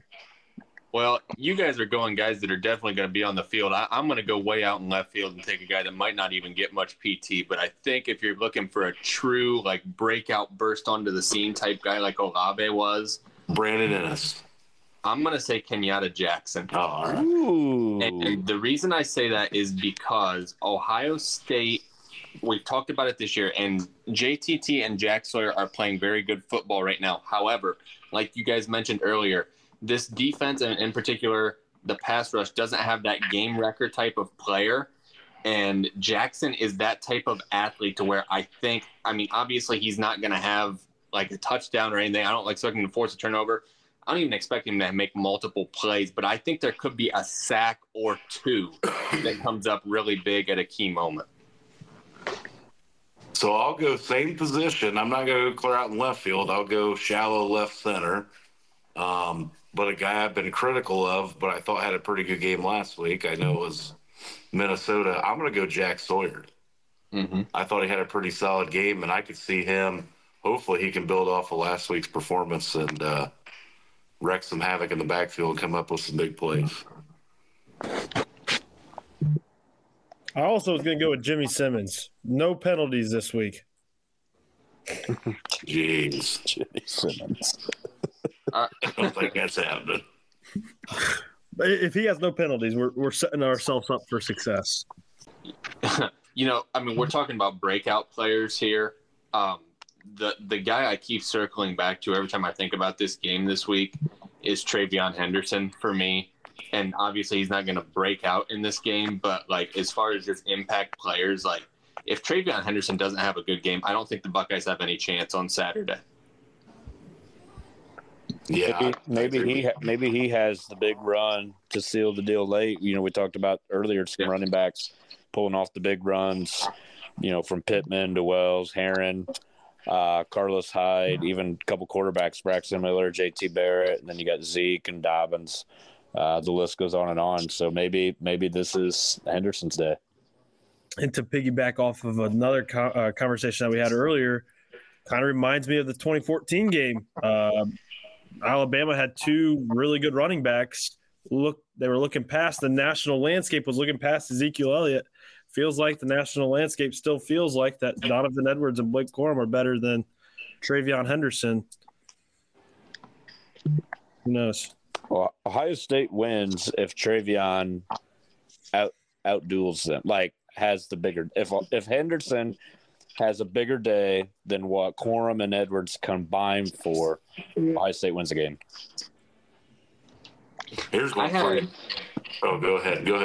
No, I was just going to say, I need to go look it back up, but I had a Twitter thread during this week a year ago to the effect of when Ohio State has a 100-yard rusher in the game, they're almost unbeatable. It went back to like 2000, didn't it? Yeah. Yeah, I remember seeing that, and that's something. That was another stat that stood out in this game. The team that has won the rushing battle, like yards per carry, total yards, has won every game since 2000. 2000, Ohio State won the rushing battle, but actually lost the game. That was the last time that had happened. So obviously, that kind of thing does not happen very often. That does not mean run the ball down their throat every down of the year. Because you can't. If that's all you're going to do, you can't do it. You got to use your other weapons to open that up. Yeah, I got one for you guys. What's Marv's stat line on Saturday? 15 catches, 225, and 4 touchdowns. No, that'd be nice, wouldn't it? Hand him the Heisman, man. I'll take the over. Realistically, 9 catches. Let me give it off the wall number. Give me $138 and 1 touchdown. Let's go 7 catches, 2 touchdowns, and I want to say for $162 yards. I'm going to go a low ball number on receptions. I'm going to say like 6 receptions, but one of those receptions is over 70 yards. So he's going to have 6 receptions for – That's a lot. That's a Heisman moment. If he can have one. So let me ask you this: is that a deep ball or is that a catch, make a guy miss, and off we go? A mesh concept that he just shows speed. Okay. Boy, he could. They haven't thrown like a deep shot at all this year. Maybe that's something they've been hiding. Yeah, they haven't done it as much as they did with CJ. I hope that's what we're doing, is hiding it. Yeah, I would go a little more conservative just because I don't think I'll be able to get over the top because I think they'll have a safety all day. So I would say like 7 catches for about 94 yards. How many touchdowns? No touchdowns? No touchdowns. Maybe 1. Ooh. One touchdown. I don't know if that's rushing or receiving. I gotta think we get down in the first time we get down in the red zone, we're gonna do everything we can to get him the ball. Maybe I'm wrong. Maybe that's the silly thing to do because Michigan's gonna expect it. But I gotta think right when we get down there, we're gonna say, okay, give our best player the ball. Does Marvin Harrison win the Heisman if he does what Ryne and I think and Colby? No. I think if he has 2 touchdowns, he will. I think for him to win the Heisman, it would have to be absurd, like a 10 to 15 catch for like 200 yards and multiple touchdowns. But we also don't think that's impossible for him either. No, yeah, you're right. Yeah, but I think you'd have to do that 2 weeks in a row, wouldn't it? It just depends on if Michigan's mindset is to stop him or like contain him. Because if they're like wanting to stop him, put 2 people on him every play, just forget about him and go have other playmakers make it. But if they can cover him on a few downs, just know those downs and just abuse it. Okay, Colby. Colby, hold it. Go ahead. Just go back and whatever that playbook that Ryan Day had for Georgia. I mean, you just got to go back and pull that back out of the cover. You don't know if CJ or Colin McCord's not CJ Stroud though either. You're right. Right. You're right. I think you got to pick your spots, like what Colby's saying. Like if you see it, he's single coverage, no safety over top of him. It doesn't matter if it's 4th and 1 or 3rd and 15. You better switch that play to give it to Marvin. There's a topic. Can we talk about? I know Brett wanted to ask Colby something. I'll let him do that, but I got a topic for you guys after. Yeah. My question was, so I've seen this throughout most of the year, and I really saw it Saturday when I was in the stands. To get Marv one-on-one, does it seem better to put him on a multiple receiver side or single him up by himself? I think multiple, because you can run guys off of each other. What about the slot? I felt like when he was singled up, you could see it on the TV, which you can't always see. But last week it was very clear that with 2 deep safeties, the safety on Marv's side, anytime he was singled up, was shading that way right before the snap. Right, and so for me, when I saw that, I just feel like that's going to be, I've seen that more than once this year, and so I think my thing is the best way is like in the slot on a multiple receiver side. Yeah, or out of the backfield like they've done a couple times. Yeah. I think you'll see a lot of like short motions too, because I mean that shows you who's moving with Marv, if anybody. Like I mean they've done it a few times this year, just line them out wide and then bring them in 3 feet and see what they do. And I think you'll see a lot of that this week because I really don't think Coach Day is going to be afraid to take some shots this week. Okay. All right. Here's my favorite. Oh, Ryne, you go ahead. With what? The topic? Don't be cutting in line here, Peyton. Yeah, my bad. So I heard somebody say something about 3rd and short, 4th and short. Can we please just give our best player the ball? And I don't want to go back to the toughness conversation, but to me, toughness doesn't have to be running between the tackles straight ahead on 4th and 1. It can be our best player is number 18 out wide, and you have nobody that can cover him. He's getting the ball on 3rd and 2 on 4th and 1 because he's the best player on the field. Nobody can cover him. Like, why can't that be toughness? If you don't want to call it toughness, fine, but go win the game and be dominant. That's a mentality thing. Like, let my best beat your best. And Marvin Harrison is one of the best college football players of this decade. I mean, he's like you said. I mean, again, now if they stopped you a couple of times on 32 throwing to Marv, sure, on the ball. But and I say that short yardage hasn't really been a topic of discussion around Ohio State lately. It hasn't been an issue. I think we're going to be in some situations offensively where we're going to have to convert some short yardage situations or red zone situations, and I don't think we need to try to prove a point. I think we need to try to get our best players the ball because I think that's our best shot of converting it into a first down. Yep. All right. One I want to bring up, and I've brought it up, and Ryan and Coach Vance have gave me some slack, but do we see fired up Georgia Ryan Day this Saturday? Yes. Where he is just yelling and screaming. I think we do. I think we need to. We better, but I think we do now, given everything that's going on off the field, and I think he's kind of ready to let loose. If that makes sense. Yeah. I I would like to see that, but I also don't really care. And one thing that Coach Day talked about after the game, I actually didn't hear him say it, but I heard a couple of the players say it after the Minnesota game, was Coach Day said in the locker room, we have to keep our emotions in check this week. And I think that is 100% true because, I mean, just trying to relate it, obviously it's so much different, but just relating it to high school sports, I've been around so many good teams where they want to win, they want it too bad. Like, they want it so bad that they just grip. And I felt like that was what happened with Ohio State last year. Like, they wanted it so bad, and then things started going rough, and then everybody just tightened up and gripped. And I think that, yeah, you want to be emotional, you want to play with fire, but you can't do it to a fault, I guess, is what I'm trying to say. And that's, I mean, that's what that Georgia game felt like, though. It felt like everything was loose. It wasn't tight. I mean, It was just, you're not expected to win. The underdog mentality. Ryan Day hasn't been an underdog much at his time at Ohio State. This time was Clemson and 20 underdog, Ryan. Yeah.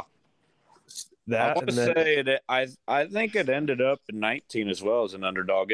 That line wasn't big on either side, but it did some movement late. And I want to say by game time, Clemson was actually favored by like 1.5. Okay. So if you want to call that an underdog, that was basically a pick 'em. But 20, they were definitely, I want to say like a 6.5, 7-point dog. 20, and then the Alabama dog. Yeah. The Georgia last year dog, and then this year's really it, right? Yeah, probably.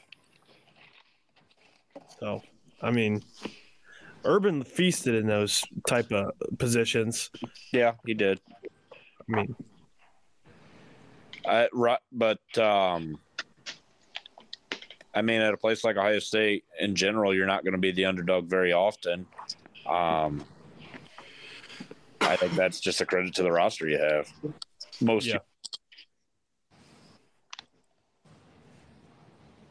And I don't know.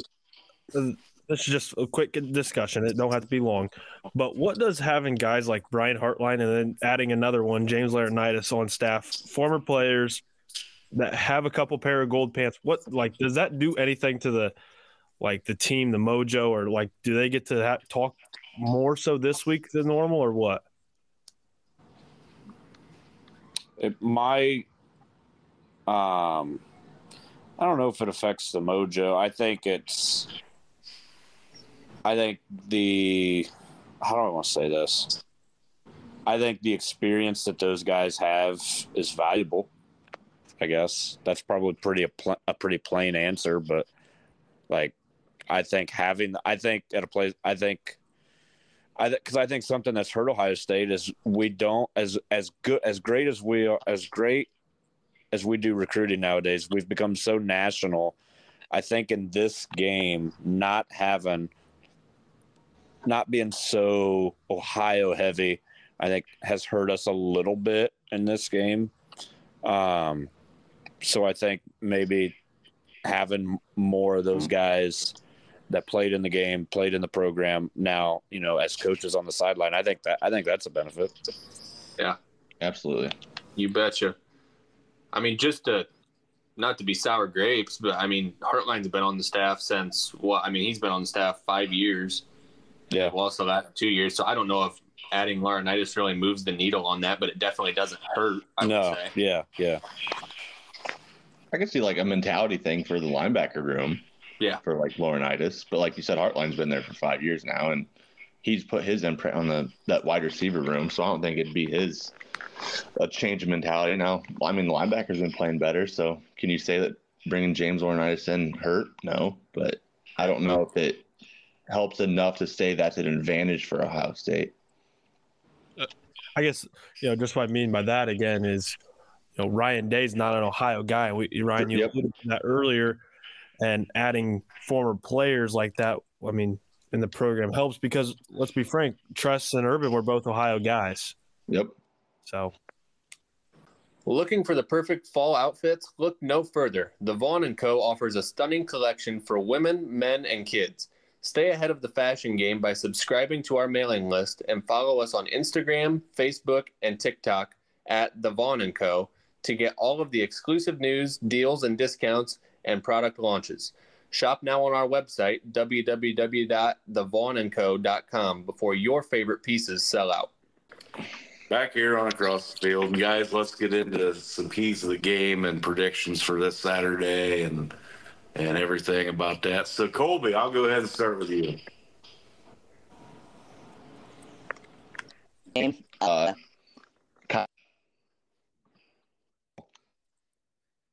Interceptions, hanging the ball in the pocket, just doing a smart play. Limiting the big plays as well. I think that's clearly what killed us last year. Just big play after big play after big play hurt us. And this year, it's probably our defensive strength, whereas no one's had a big play on us. And then the last one, which it happens in every big game, it comes down to usually this thing, and it's special teams. There can't be a block punt. There can't be a block field goal. There can't be a long return for us. And we just need to be solid in that special team category. I think we win. Now, are we doing predictions, or do we just want those right now? We'll do the keys, then we'll come back. All right. So there's my key. There's my keys. Kyle McCord, and then big plays and special teams. My key. Wants to go next?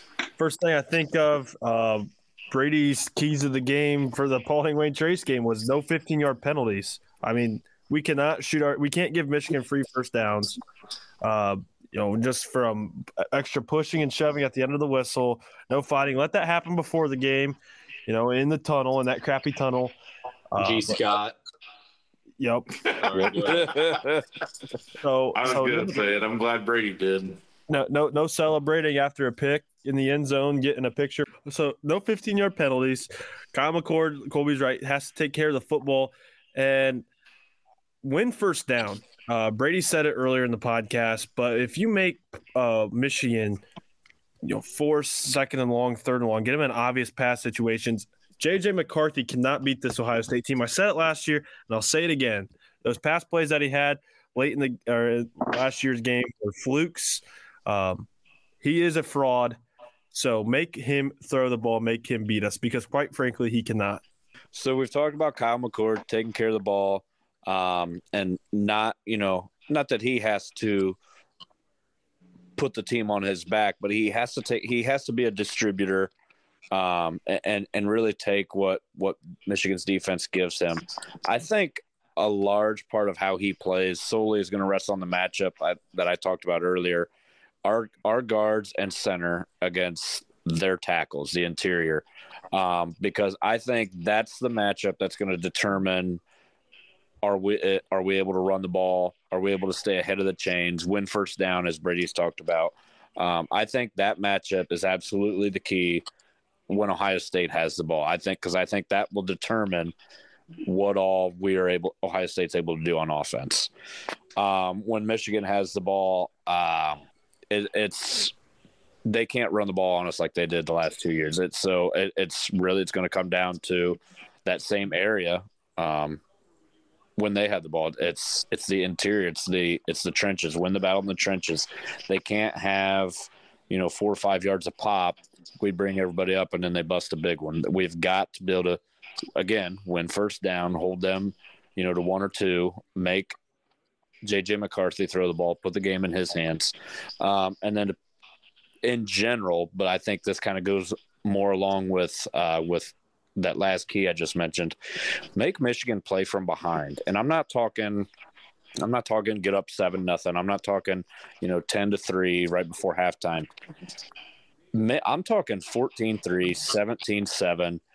We have to get into a position where Michigan is not comfortable just taking their time, 3 yards in a cloud of dust. We have to get them into a position where they put the ball in JJ's hands and say, here you go, kid. You got to get us back into this, get it within one score. Because we've seen what that looks like, not only this year we haven't seen it this year, but we've seen what it looks like, in that TCU game a year ago. I know JJ made some plays in that game, but he also had a lot of bad plays in that game. And they were behind the majority of that game.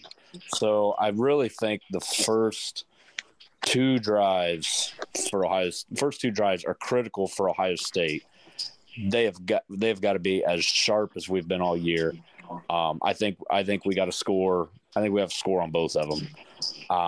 I really think that's a huge advantage for Ohio State if we can get out to a lead where, Michigan is not able to kind of play their game, because if it's tight or Michigan even has the lead, that just plays right into their hands. It plays right into what they want to do.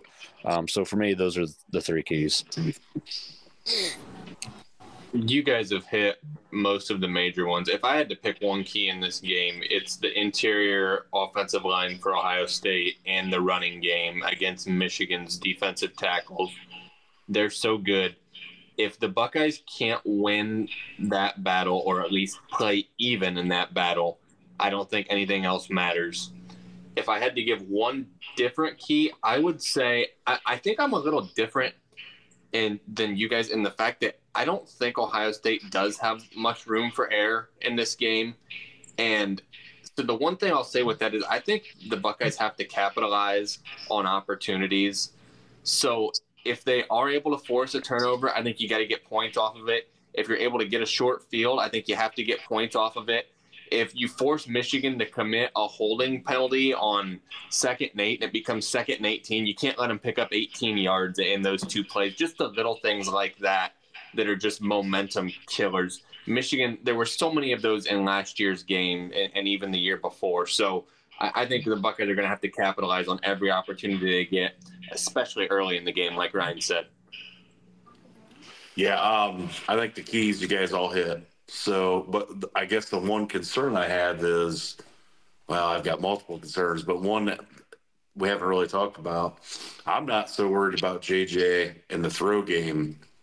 I'm worried about, can we keep him contained when he decides to tuck it and run, and not allow him to pick up a big 3rd or 4th down to keep a drive alive. That's got me a little concerned. I think we'll do okay with the backs on the run, but as far as JJ taking off and creating some offense, that's got me a little bit concerned. And that's a good point. We haven't talked about it, and it's something we haven't really seen a whole lot of this year with Ohio State. They haven't really been tested like that, right, other than the one fumble Ruski play that Rutgers ran on us. Yeah. Yep. So I don't know. That's just, against Penn State, they did drop back to pass there in the second half a couple times, even though they don't like to admit it. And he just took off and ran. And that's one thing I am concerned about. So let's go ahead and talk score predictions. And Ryne, I'll go ahead and let you start. What do you think the score is on Saturday? Well, so I'm worried about the red zone, specifically coming away with 7. But I think our defense is going to be able to keep things in check for us, I guess, if you want to say it that way. Probably not really. Probably, I'm not really breaking any news here. I think the defenses are going to kind of carry the day in this game. I think it's a low-scoring affair. I think, every possession is just going to feel so critical. But I think, what we've talked about the running backs and some of these games we look back on that are Ohio State victories, it's these long runs, whether it be early or late, that end up, having a huge impact on the game. I think Travion gets one late to seal the deal. And I'm talking very late. So I got the Buckeyes winning in a very close one. I'm going to go 23, Ohio State 23, Michigan 19. All right. Colby. Yeah, I think defense are definitely going to take control of it now. Do I think there's going to be a little bit of points? Yeah, but I would say 26-14. Ooh. Buckeyes. Peyton or Brady? Yeah, I'll go. Points are going to get scored. Give me 31-20. Same score as 2017. Wow. You guys probably should have let me go first. We could get this one out of the way. You guys know I try to pick with my head and not with my heart. When I think about this game, the formula for Michigan winning just seems so much simpler than what it is for Ohio State in my eyes. I think Ohio State will have to play really, really solid. Like I said, I don't think there's a lot of room for error. And it seems like when Ohio State loses games in the past, I'm thinking of like the 2021 Michigan game, thinking of Purdue, the Iowa game in there, that we saw lost under Urban's tenure. It seemed like in those games, like you came away from those losses and it was like there were issues that you kind of saw all year in those games that were just camouflaged. And then that game happened and it was like, oh, yeah, we should have seen this coming all along. And when I look at the Buckeyes, I think about the shaky offensive line play, the red zone offense struggles to get touchdowns. And I know I've been tough on Kyle McCord, and I hate just blaming a quarterback. I think it's a terribly lazy take. But when you don't have a quarterback that is able to go out there and win you a football game, I think it makes it really tough. I don't think the Buckeyes are going to be able to keep up. I'll take Michigan 27-16. Whoa. Yeah, scouting it like that. I'm sorry. Way to set the mood, Brady. Yeah, I'm sorry. I hope I'm wrong. I really hope I'm wrong. It's a win-win for Brady. I know. All right. I'm Brett. going, huh? I just said, let's hear it, Brett. I'm going Ohio State 14, Michigan 9. My God. 2002. 2002. Well, here's the thing, though. That's on the very low scoring side. I don't think that's out of the realm of possibility. I mean, with the way Michigan's run on us the past 2 years, you don't think that they'll score a touchdown at some point? Maybe he has a touchdown and a safety. There you go. Now we're talking. Now I'm on board. No, I don't know. I don't think either offense is going to look real good, and I think this is a grinded out thing. Hope I'm wrong. I thought Peyton's score was really high scoring, 31 to. So you're PB's hammering the over. I'm hammering the over. What is the over under right now? I saw it at 47 last I looked. I thought that was high. I'm going way under. That's kind of what I thought. Yep. I don't know, guys. It feels like those games that you think that it's going to be a defensive slugfest that turns into an offensive juggernaut. I don't know. I mean, that does happen, so it could be. It does happen. I just wonder if that's harder, if that's more difficult in this game. Because I could see both teams coming out, and as jacked as they're going to be, I can see some sloppiness, and I can see a little tightness too. Yeah. Right. So look at the past 2 years. My thing is, Peyton, how many times have we scored 30 points this year? we've done it on some lousy defenses like twice. Yeah. Yeah. This one's pretty good. That's my only fear. Just a couple more concerns that I want to share because I don't think we talked about them enough. Number one for me is special teams. The Ohio State special teams has been average at best. Like, I can't point to one time this year when Ohio State in any phase of special teams made a good play that stands out to me. I can't think of one in 11 games, really. That's concerning for me. And also, like, Colby was there, but in 2021, I remember watching that game down here in my basement, and like when they were showing the crowd and the atmosphere and the environment at that game, it was just kind of like, ooh, like that's unsettling. Like, that's a tough place to go get a win. And I feel like the environment, it's not going to snow, the weather's going to be better, but it's going to be that kind of environment again this week. It is. It really is. And it's a tough place to play. Their fans are loud. They're into it. It'll be an environment for the ages. But last year at Ohio State, it was a pretty good environment too, and they came and kicked the shit out of us. So maybe we just flip that script. Yeah, you're exactly right. And I hate being the negative guy. I do think Ohio State has a legit chance to win this game. I really do. I don't know. I think if they played 10 times with these two teams in Ann Arbor, I think Michigan would win 6 or 7. Oh boy! But you only got to beat them once. You got to beat them one day. Okay, we're the dog in this fight this year. So you know what? You got that chip, and when you never know. It's college football. I just think that stadium gets awfully quiet when they're down. Oh yeah. That stadium gets awfully quiet when I'd hate to be there this year, win or loss, because well, it's a no-win situation for you, a fan, if you're going. Nope, not at all. But if you're a Buckeye fan, you want to go. I might go. Oh boy, I might put just bring some boxing gloves. If there's any Michigan fans listening to this, you better hope that I'm right, and you better hope Michigan wins, because if not, it's going to come crashing down, and it will have been a nice 2-year run for you, 2.5-year run. I think it's safe to say there probably aren't going to be too many Michigan fans still listening at this point. Probably not. They should have. They could have waited to hear Brady. I'll tell them to stay tuned.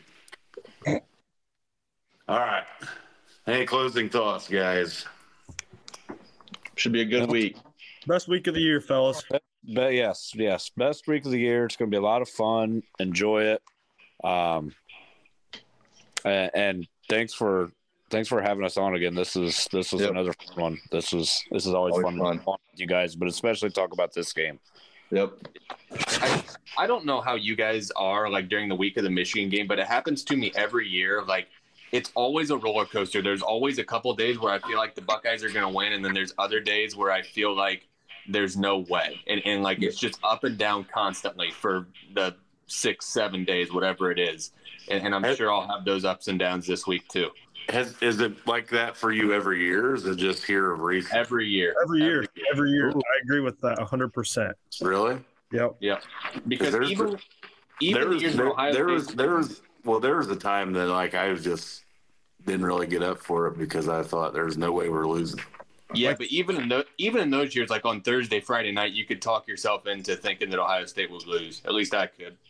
I remember 2013, vividly. I mean, I remember telling my Uncle John, he's a Michigan fan, on Thanksgiving, it's going to be a dogfight. He goes, no, we suck. And it was a dogfight. They weren't very good that year either. What do you think, Ryne? I'm kind of more along the lines of Brady. I do kind of go back and forth. There's days where I kind of look at our ceiling, so to speak, feel like if we just get there, we're going to be fine. Then there's days where I remember what our floor is, and I'm like, oh, well, this could go bad. But again, that's why I compare it to the Alabama game, because I had the same mixed emotions going into that game. I thought, boy, I don't know if we can be stopped right now, but I also thought we got a third-string quarterback playing the best team in the country. This could go really bad, and so I get what he's saying with the roller coaster of emotions going back and forth. And usually whatever I start to feel towards game time is, I don't want to say is right all the time, but it's usually fairly accurate. I will say that I thought we could handle them last year, and turns out I was wrong. But I did kind of have an odd feeling that, like Brady said, you see their crowd, the snow falling down.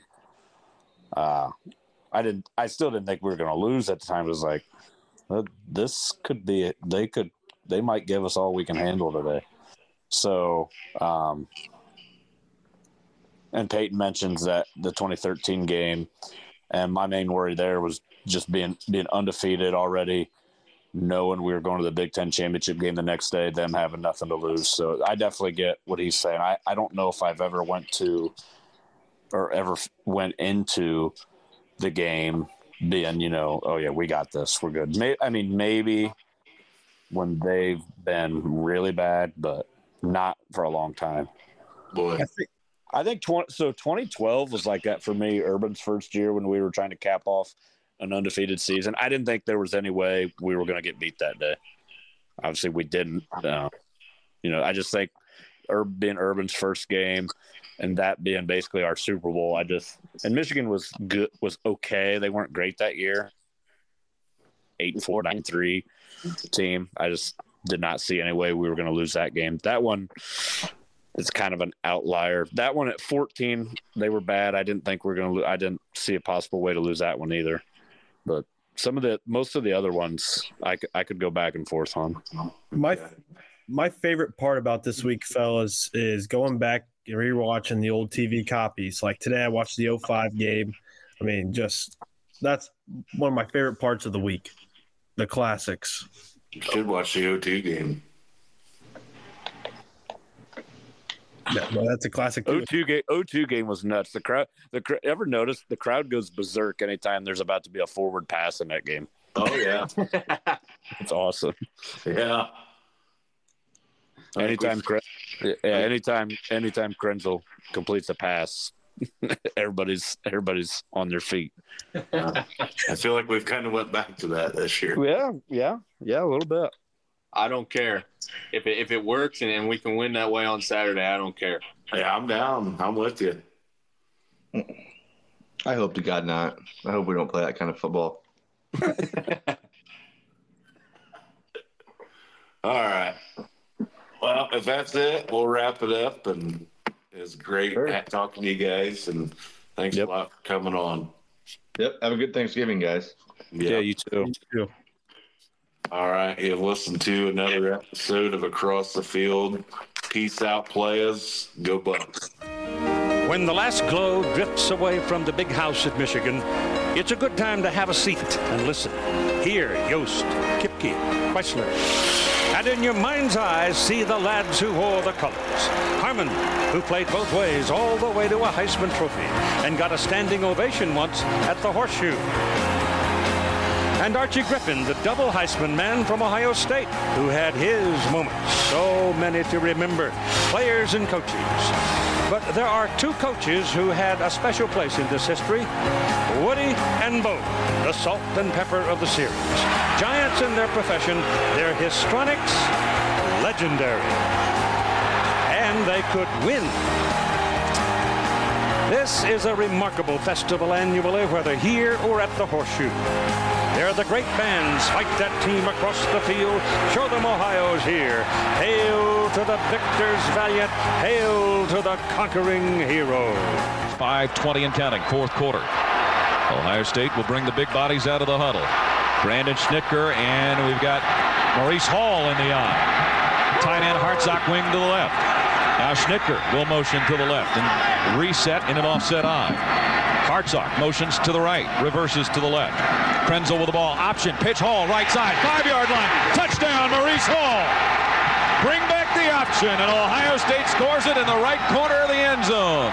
And Maurice Hall, who scored in overtime last week, gives the Buckeyes their second touchdown of the day and their first lead in a while over Michigan, 13-9. So here it is, 3rd and 10 Michigan from the Ohio State 24 with a second to play. Buckeyes up 14-9. And the crowd bringing it all. DeVar in a shotgun. Avant and Edwards wide left. Two receivers wide right. Bellamy and Butler. Askew in the backfield. And DeVar on the final play of the game to throw from the 32. Throws into the end zone. Intercepted! Intercepted at the 5-yard line. And the Buckeyes are headed to the desert. As Ohio State gets an interception on the final play of the game to beat Michigan. Ginn is now over there in a short slot with Gonzalez outside of him. From the shotgun, Smith in the protected pocket. Could not find a receiver. Now goes downfield. Gonzalez got it. Touchdown. Buckeyes strike. Anthony Gonzalez, coming off his first start a week ago, 68 yards, and the offensive line did a superb job of giving Smith just enough time to get the ball off. Has ended with a punt.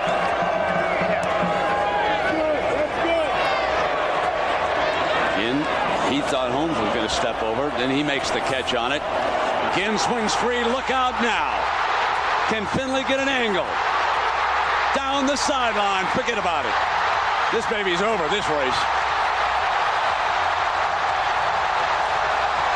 That's 82 yards on the return. Here's 3rd down and 4. Smith fires. Touchdown, Holmes. What a beautiful delivery by Troy Smith, who was going to throw, pumped it, and then caught a cut by Santonio. And there's your victory formation. And the celebration can begin. The Ohio State Buckeyes upset the Michigan Wolverines 37-21. Trailing it by 9. Gannon is off to his right. Crable standing up. Middle. Holmes has got a touchdown, Buckeyes. First down and 10. The offensive line has done a great job. Smith dances away from trouble. On the run. Caught by Gonzalez. Inside the 5-yard line. Gonzalez may have made the biggest catch of the year for the Buckeyes. 26 yards. And Anthony Gonzalez does it. Here's Pittman. Banging touchdown. But there's 24 seconds up on the clock. The Buckeye sideline explodes. And a spinning move, breaking free. Headed for the end zone. Chris Wells. 52 yards. With White leading the way. Breaking free again. Touchdown, Ohio State. This time, it's Antonio Pittman. The first half belonged to Chris Wells. J.T. Barrett gets the snap out of the shotgun. Barrett looking, shoulder shaking Barrett. Takes off running, 25, gets to the Michigan 20, middle of field. 15, 10, 5, touchdown J.T. Barrett. 25-yard touchdown run for Barrett. Barrett in the shotgun, gets the snap. Barrett takes off running, coming wide to the left. Barrett is going to take it into the end zone for his 2nd rushing touchdown today.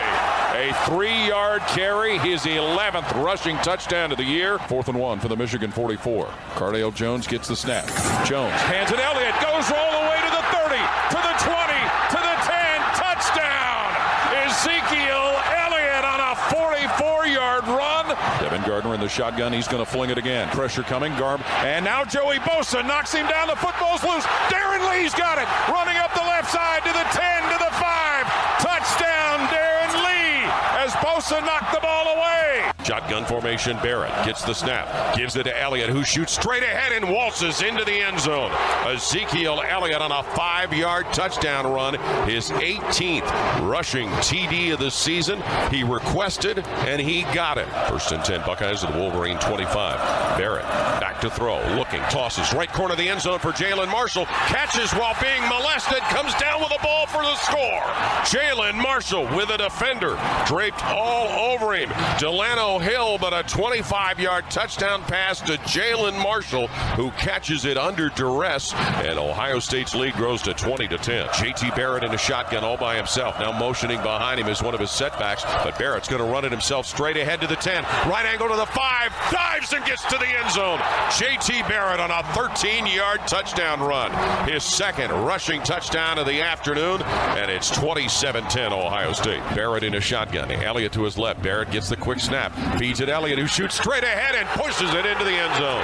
Ezekiel Elliott on a 9-yard touchdown run.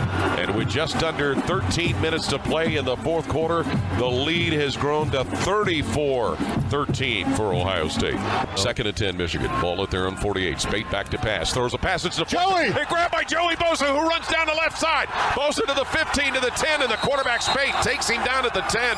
And Joey Bosa reached in the air, slapped at the football, and and grabbed it and ran it down inside the red zone. First down. Ohio State with the ball at the Michigan side of the field. One knee by Barrett, and that's it. Another pair of gold pants coming to this group of Ohio State football players as the Buckeyes defeat Michigan 42-13. First and 10, Wolverines at their own 6. And in the end zone is Speice looking to throw, fires it up the middle, intercepted. It's picked off and running it down the right side and into the end zone is Malik Hooker. His 3rd touchdown of the year, Malik Hooker. Ohio State's 7th pick 6 of the season. And the Buckeyes get the first touchdown of the game on defense. Barrett quickly gets the offense set. He's in a shotgun. Weber to his left. Snap to Barrett. Hands it Weber. Leaps and lands in the end zone. Mike Weber, the native Michigander, gives Ohio State a touchdown. Off of an interception by Jerome Baker, the Buckeyes are a little closer. They trail 17-13 to Michigan. Liam McCullough, the long snapper. Cameron Johnston is the holder. And Tyler Durbin out to try a 24-yard field goal that will tie the game. Here's his kick. It's in the air, and he nails it. Tyler Durbin to tie the game with 1 second to play.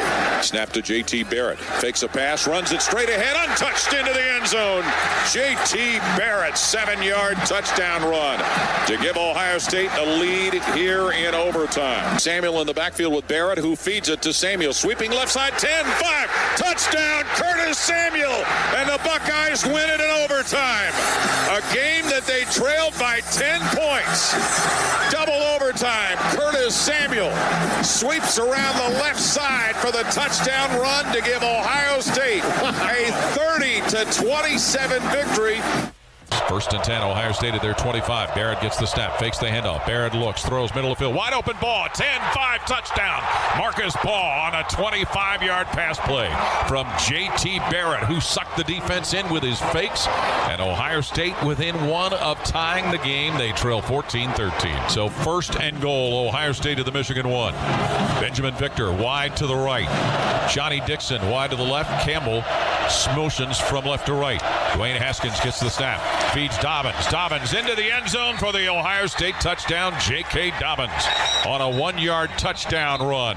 First and 10, Michigan at their 27.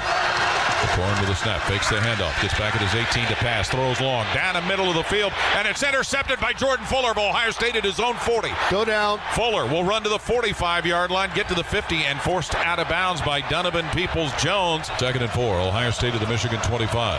Dwayne Haskins in the shotgun. He's got Weber in the backfield with him. Mike Weber gets the give. Weber moving laterally to the right side to the 20, to the 15, to the Michigan 10, to the 5, and into the end zone goes Mike Weber on a 25-yard touchdown run, throwing 6 more up on the board for Ohio State, who leads at 30-20. McLaurin, Olave, and Campbell wide to the right. Dwayne Haskins in the shotgun. Back to pass. Sets at the Michigan 30. Tosses on a right angle for Olave, and he's got it in the end zone for another score as he weaved inside of a defender. A 24-yarder again.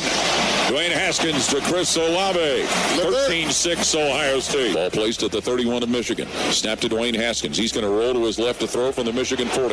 Cranks and fires middle of the field. End zone wide open. Dixon.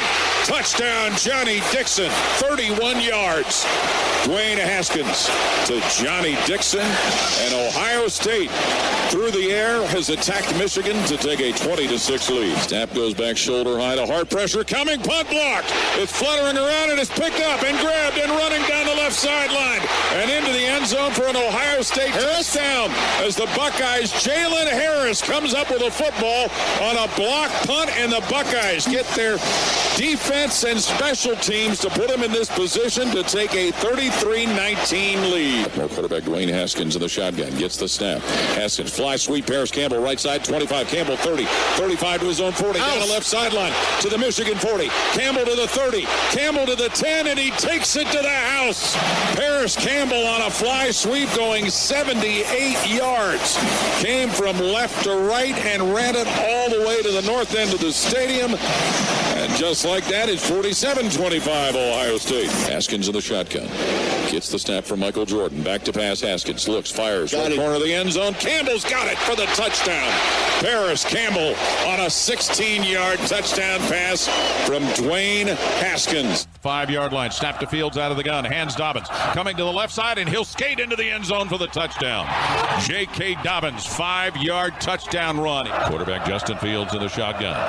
Olave motioning from left to right, leaving 2 others on the left. Snap to Fields. Back to throw from his 35. Fields steps up, looks, and he fires long down the right side for Olave. Got it at the 5, and into the end zone goes Olave for a long touchdown from Justin Fields, 57 yards in length. And Ohio State's Chris Olave continues to burn Michigan. Justin Fields in the shotgun. Gets the snap.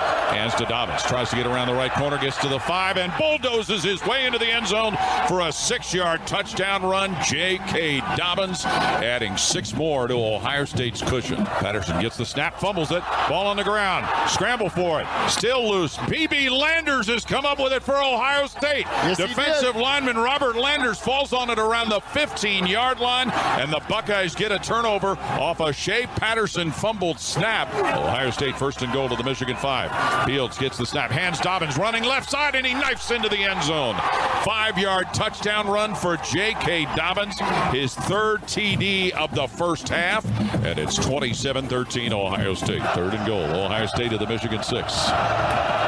Fields gets the snap. Back to pass from the 13. Fires into the end zone, and it's caught by K.J. Hill for a touchdown. 6-yard touchdown pass to senior K.J. Hill. Keeps his catch streak going, and Ohio State adds 6 more points to their lead. Fields in the shotgun. Gets the snap. Looks to throw. Looking left, running left. Still holding the ball as if to throw. Cranks and fires toward the end zone. Wilson's goal for a touchdown. Garrett Wilson, the Buckeye freshman receiver, underneath a pass from Justin Fields, just back in off of injury. A 30-yard touchdown pass, and Ohio State is up their lead to 41-16 over Michigan. Fields gets the snap, hands it to Dobbins, running right side to the Michigan 25. Dobbins to the 20, to the 15, to the 10, Number and Dobbins 5 leaps for the end zone. Yes! Got it. Touchdown, J.K. Dobbins on a 33-yard run. He continues to make Michigan his personal plaything, and it is 55-27 Ohio State.